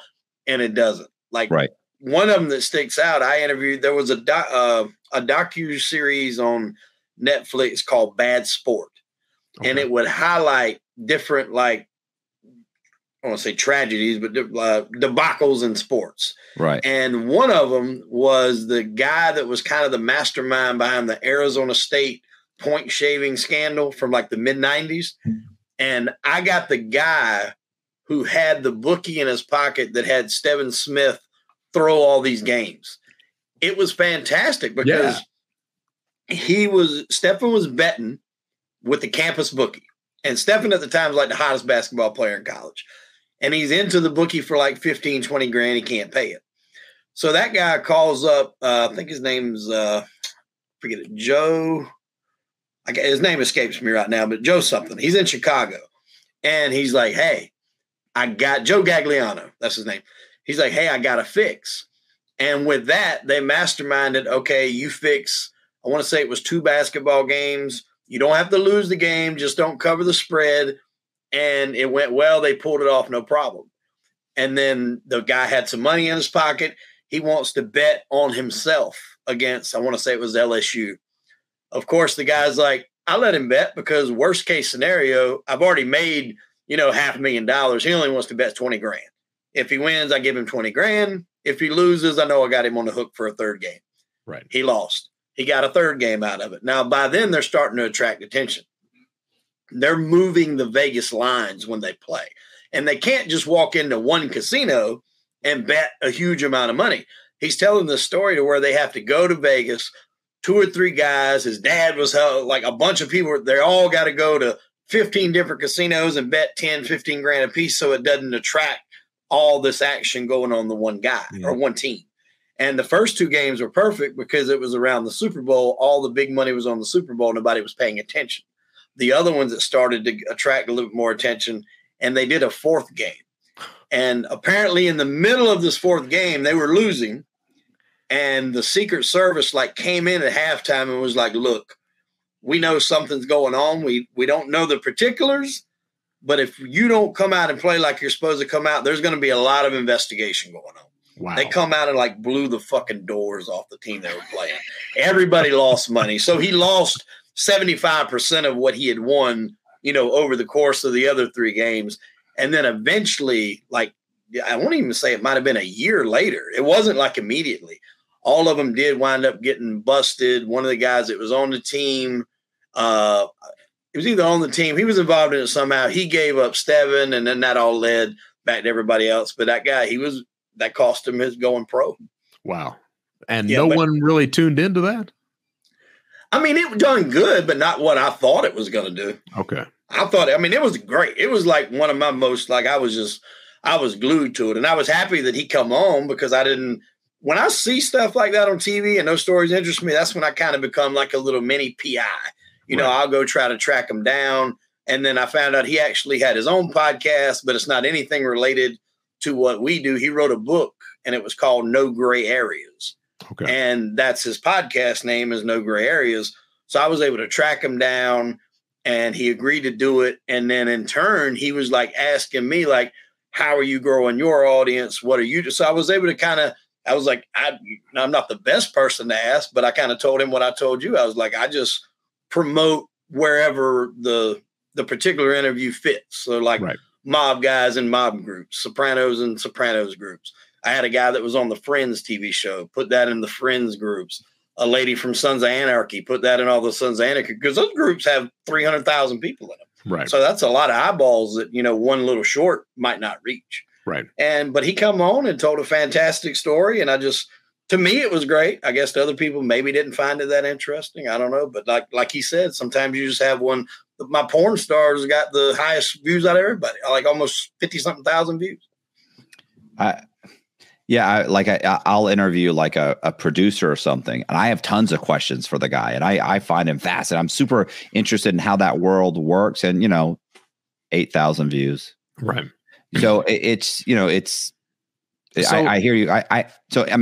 So for me, because I need this to do well, and I want to make this, how I make my living. I'm obviously want to do, keynote speaking. If I could just do this and keynote speaking, fucking thrilled, bro. Right. So, and right now I'm right there. It's just happening. I just need to keep it happening. So, so is the key to this? You said it, the Tire King people. Is it appealing to that everyman that's out there? And so therefore, right. But even what Wade's talking about, so you talk about point shaving, but that's not really something that a lot of people can identify with. So is it getting guests in like that? I think it's okay. Yeah, like Wade just said, it didn't do great. Like, what's working? Like, you got to focus on, in my opinion, right? If you're saying, hey, this is what I want to pay all my bills in a year or two, which is the nice thing. That's the nice thing about doing this is like, one, it's a hobby that eventually becomes your full-time, could become your full-time gig. Right. So for me, I have to kind of stop interviewing true crime writers. I need to stop interviewing, producers, those types of people, and slowly start focusing on people that are former criminals and tell their stories, and then maybe slowly even start weeding out law enforcement that I'm speaking with, even though some of my law enforcement ones actually do pretty well. Mm-hmm. But it depends on the type of law enforcement person. Right. I had a guy come in person the other day. He worked like 20 years on in the auto theft, and he was great. Okay. He was great. He had nothing but one crime or one auto theft story, auto theft ring, auto theft this, all that, just one after another. And he came here. He drove here. He actually gave me someone else that I'm supposed to also interview. That was one that got at the last minute it needs to be rescheduled. That's the underwater recovery people or whatever. Yes. Nice. Yeah, I got them on the line too. Nice. Yeah. Yeah, the guy does it for the police. He's found like, I don't know, if it was 5 or 10 cars for the police, like bodies in the cars. Oh, wow. Like he does, what do they call it? Magnet fishing. Also. Free. He does it for free. Yeah, he doesn't even charge. I asked him, I was like, so is this something you just kind of started and it became your full-time job? He's like, no, we do it for free. I'm like, I don't understand. What are you saying? I don't know. I was kind of like, I don't really know if I'm diving down there and doing that for free, but it's not even like you started as a hobby, like you're just snorkeling and you found a Buick in the bottom of the ravine. Well, Vic said he's got great stories. He's got some great stuff. And so, yeah. But that's what I think I need to do, because I need to, it can't all be just because I'm super excited about this. Because if people that are paying your bills are saying, hey, that's not something I'm necessarily interested in, then I to a degree, I need to cater to those people. Yeah. And it's not like they're asking me to it's not like I'm having to interview somebody I don't want to interview. I just need to focus on what the masses are want me to do. So, and I've seen some of your recent interviews. The aliens. So is it just keeping in touch with whatever's trending at that point in time? You bring somebody in to talk about ET? You know what happened with the ET thing? So I was locked up with a guy named Chris Marrero.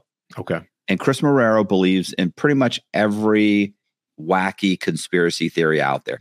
And the great thing about Chris is that he's not a jerk about it. It's not like if you disagree or you even make fun of him, he'll get upset about you. Like some of these guys are so serious, they'll get pissed. Like, and where Chris giggles and laughs, and he knows that, people think he's a little kooky and that I think he's kooky. And so I contacted him and said, hey, let's do something on sovereign citizens, because he's a sovereign citizen. And so it started with sovereign citizens and it kind of moved into aliens. And then we did another one, and the sovereign citizen thing didn't do very well.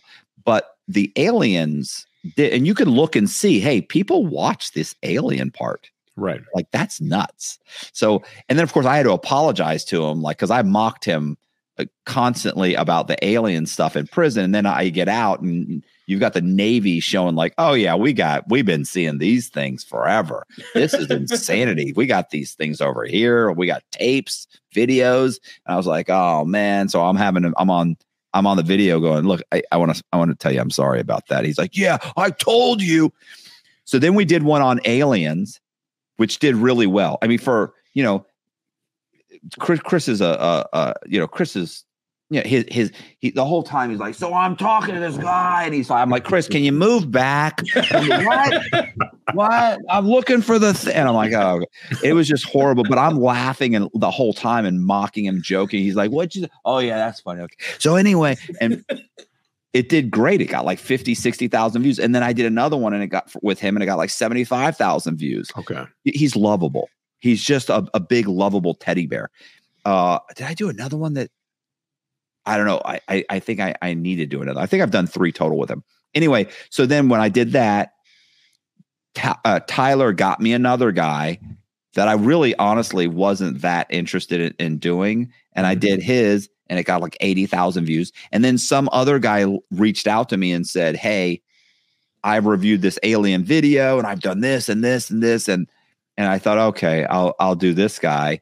So, but he was very adamant about it. Like, people don't realize, like, I get inundated with emails and text messages and, whatever, DMs, and right. I can't keep up with them. So the guy that sends me one and says, hey, yeah, hit me up.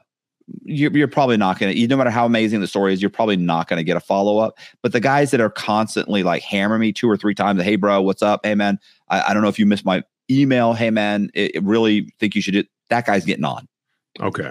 So that's what this guy was. And I put him on and I think it's got like over 200,000 views. And it's this grainy video that he's talking about they call it an alien interview, and it's 10 or 15 years old, and it was a long video. It did amazing. Like, I can't believe it. Like, I don't think it looks real at all. I think it looks like puppets, but he's got a whole theory. And he did well, and it was great. So, okay. So yes. Okay. It's not like crime and aliens. Okay. I did a couple alien videos. Crime and aliens coming and aliens. Before long, you're going to be the new coast to coast that's out there. You keep going like that. Man, and the problem is I don't believe really. Well, that is the problem. I don't really believe in conspiracy theories, and yet I keep being proven wrong. That's true. Well, that makes for the better episode. Do you do any research at all on guests before they come on? No. Yeah, he was shaking his head like, no, not. I talked to him briefly on the phone. I don't want to hear anything from him. The only thing I want to know is if they can talk. Yeah. This is your opinion. To me, this is their opinion. Right. I'm always shocked. Guys will show up with with all documents and showing me pictures and here. And did you read my indictment? No. Did you read? I sent you those 2 articles. I think I highlighted one and listened to about and had like Siri read it to me. But then there was an ad or something and somebody called and I got busy. But yeah, I know you. I'm sure you're good. I got distracted by that porn star that Wade was talking to. Yeah.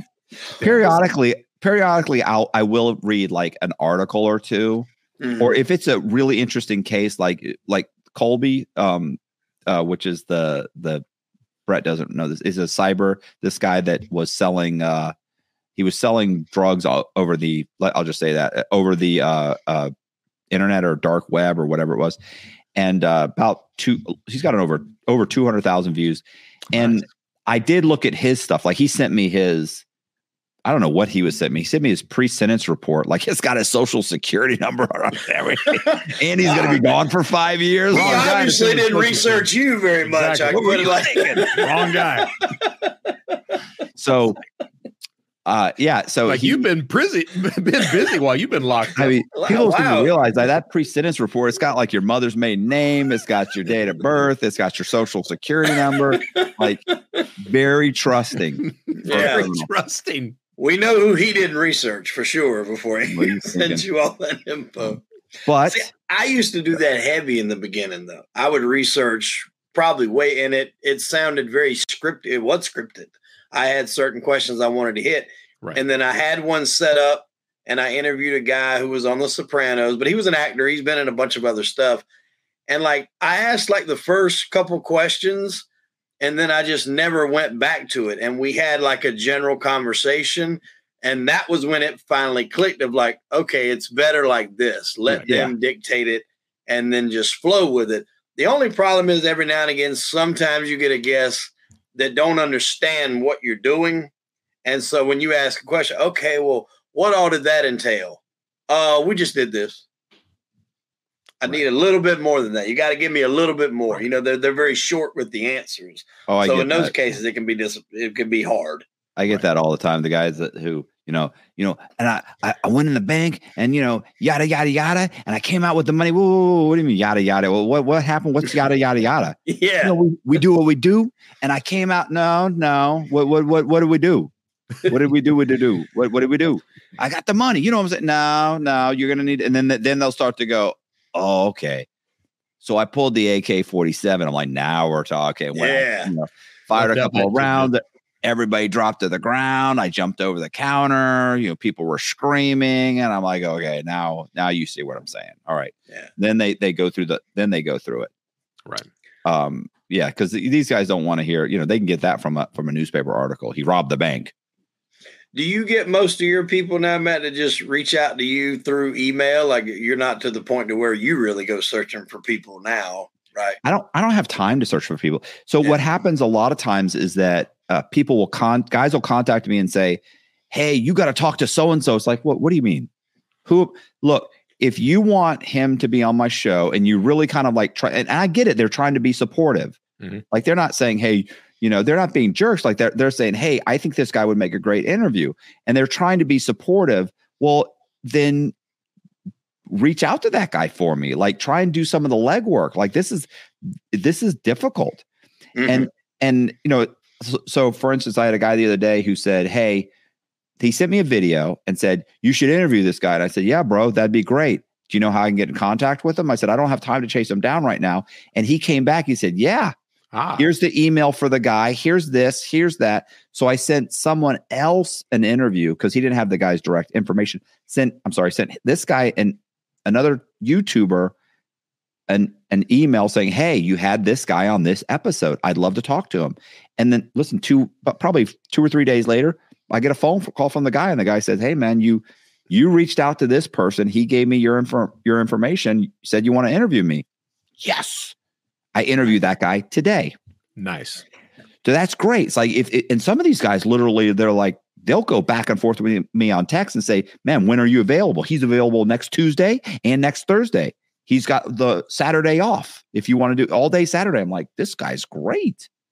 Yeah. I need help. I'm not I'm at the cusp of where you can, I'm 6 months away from being able to have somebody that can really, really track these people down. And Tyler does, my booking agent does to a degree, he does, right. But he does it for a lot of people. Yeah. That was like my biggest problem in the beginning was finding guests. Right. And then 2, not having an established channel. A lot of people, I think, were reluctant to come on because nobody wants to give up an hour of their time for someone that most people, and you guys probably know this, that decide they want to start a podcast. If they're not really invested in it, they think it's all fun and games. And then once they realize it's a little bit of work involved, they might do it for a month and then it just goes away. Right. So that's I understand people don't want to give a whole lot of time if you're really new. And that was my biggest struggle. But once I started getting, a little bit of a track record, that was like my email. Hey, I'd love to have you on. I've had this name, this name, this name, this name. And it would kind of give them, okay, well, maybe this guy's got a little legwork about him. That's nice. But I had to do it all myself. And people were like, how are you getting these guys? You have an agent? I'm like, well, it's a real complicated process. I open up the Instagram app and I just type up a little message and hit send. And sometimes they reply back. Sometimes they don't. You'd be surprised even how many people will actually reply to those. And I'm talking like guys that were prominent stars in TV shows. And you've had and stuff like that. Some nice.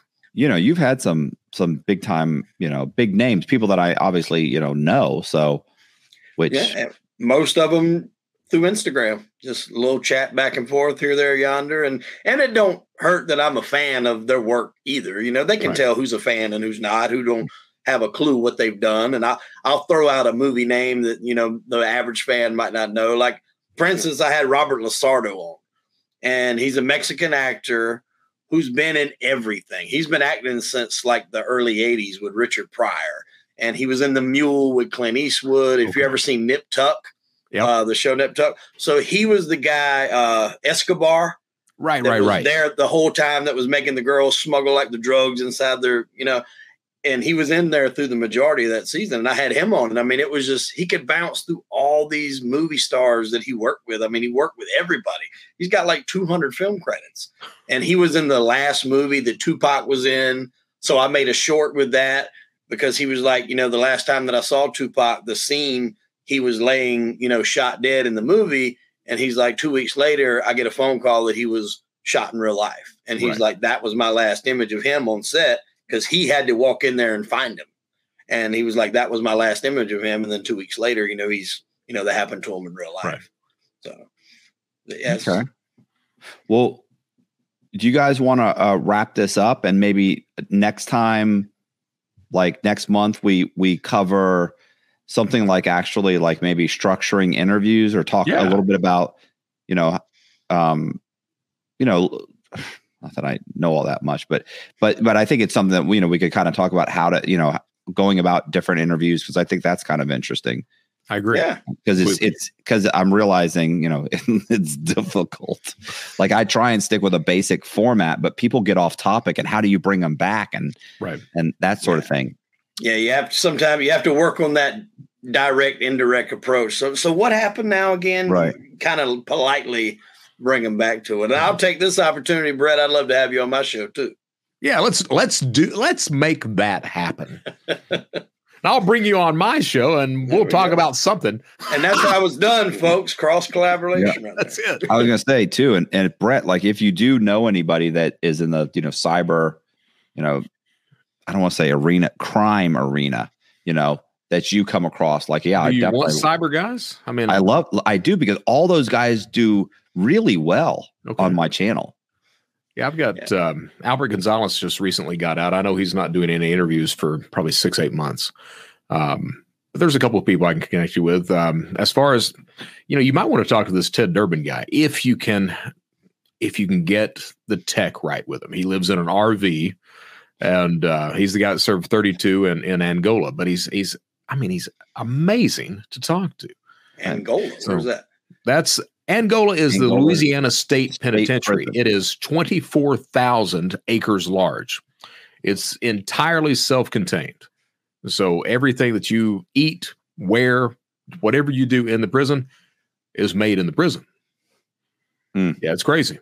I hope to never find out anything about it. Yeah. So Angola is more people will 90% of the population will die there. That's where you go to serve your life sentence, right there. It's absolutely insane. Yeah.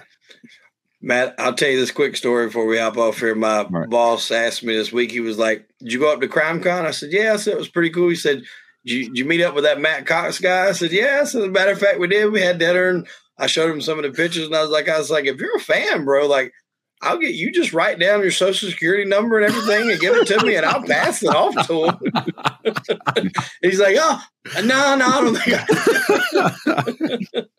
Makes you think I don't already have it. So yeah, exactly. There you go. Right. Well, wait, I'll shoot you an email in the morning and get on that show. I'm looking forward to that, man. Yeah, sounds good, man. Looking forward to it too. Matt, you're outstanding as always. Hey, I appreciate you guys watching. Do me a favor, if you like the video or the whatever we just did, do me a favor, hit the subscribe button, hit the like the video, the bell thing. Leave me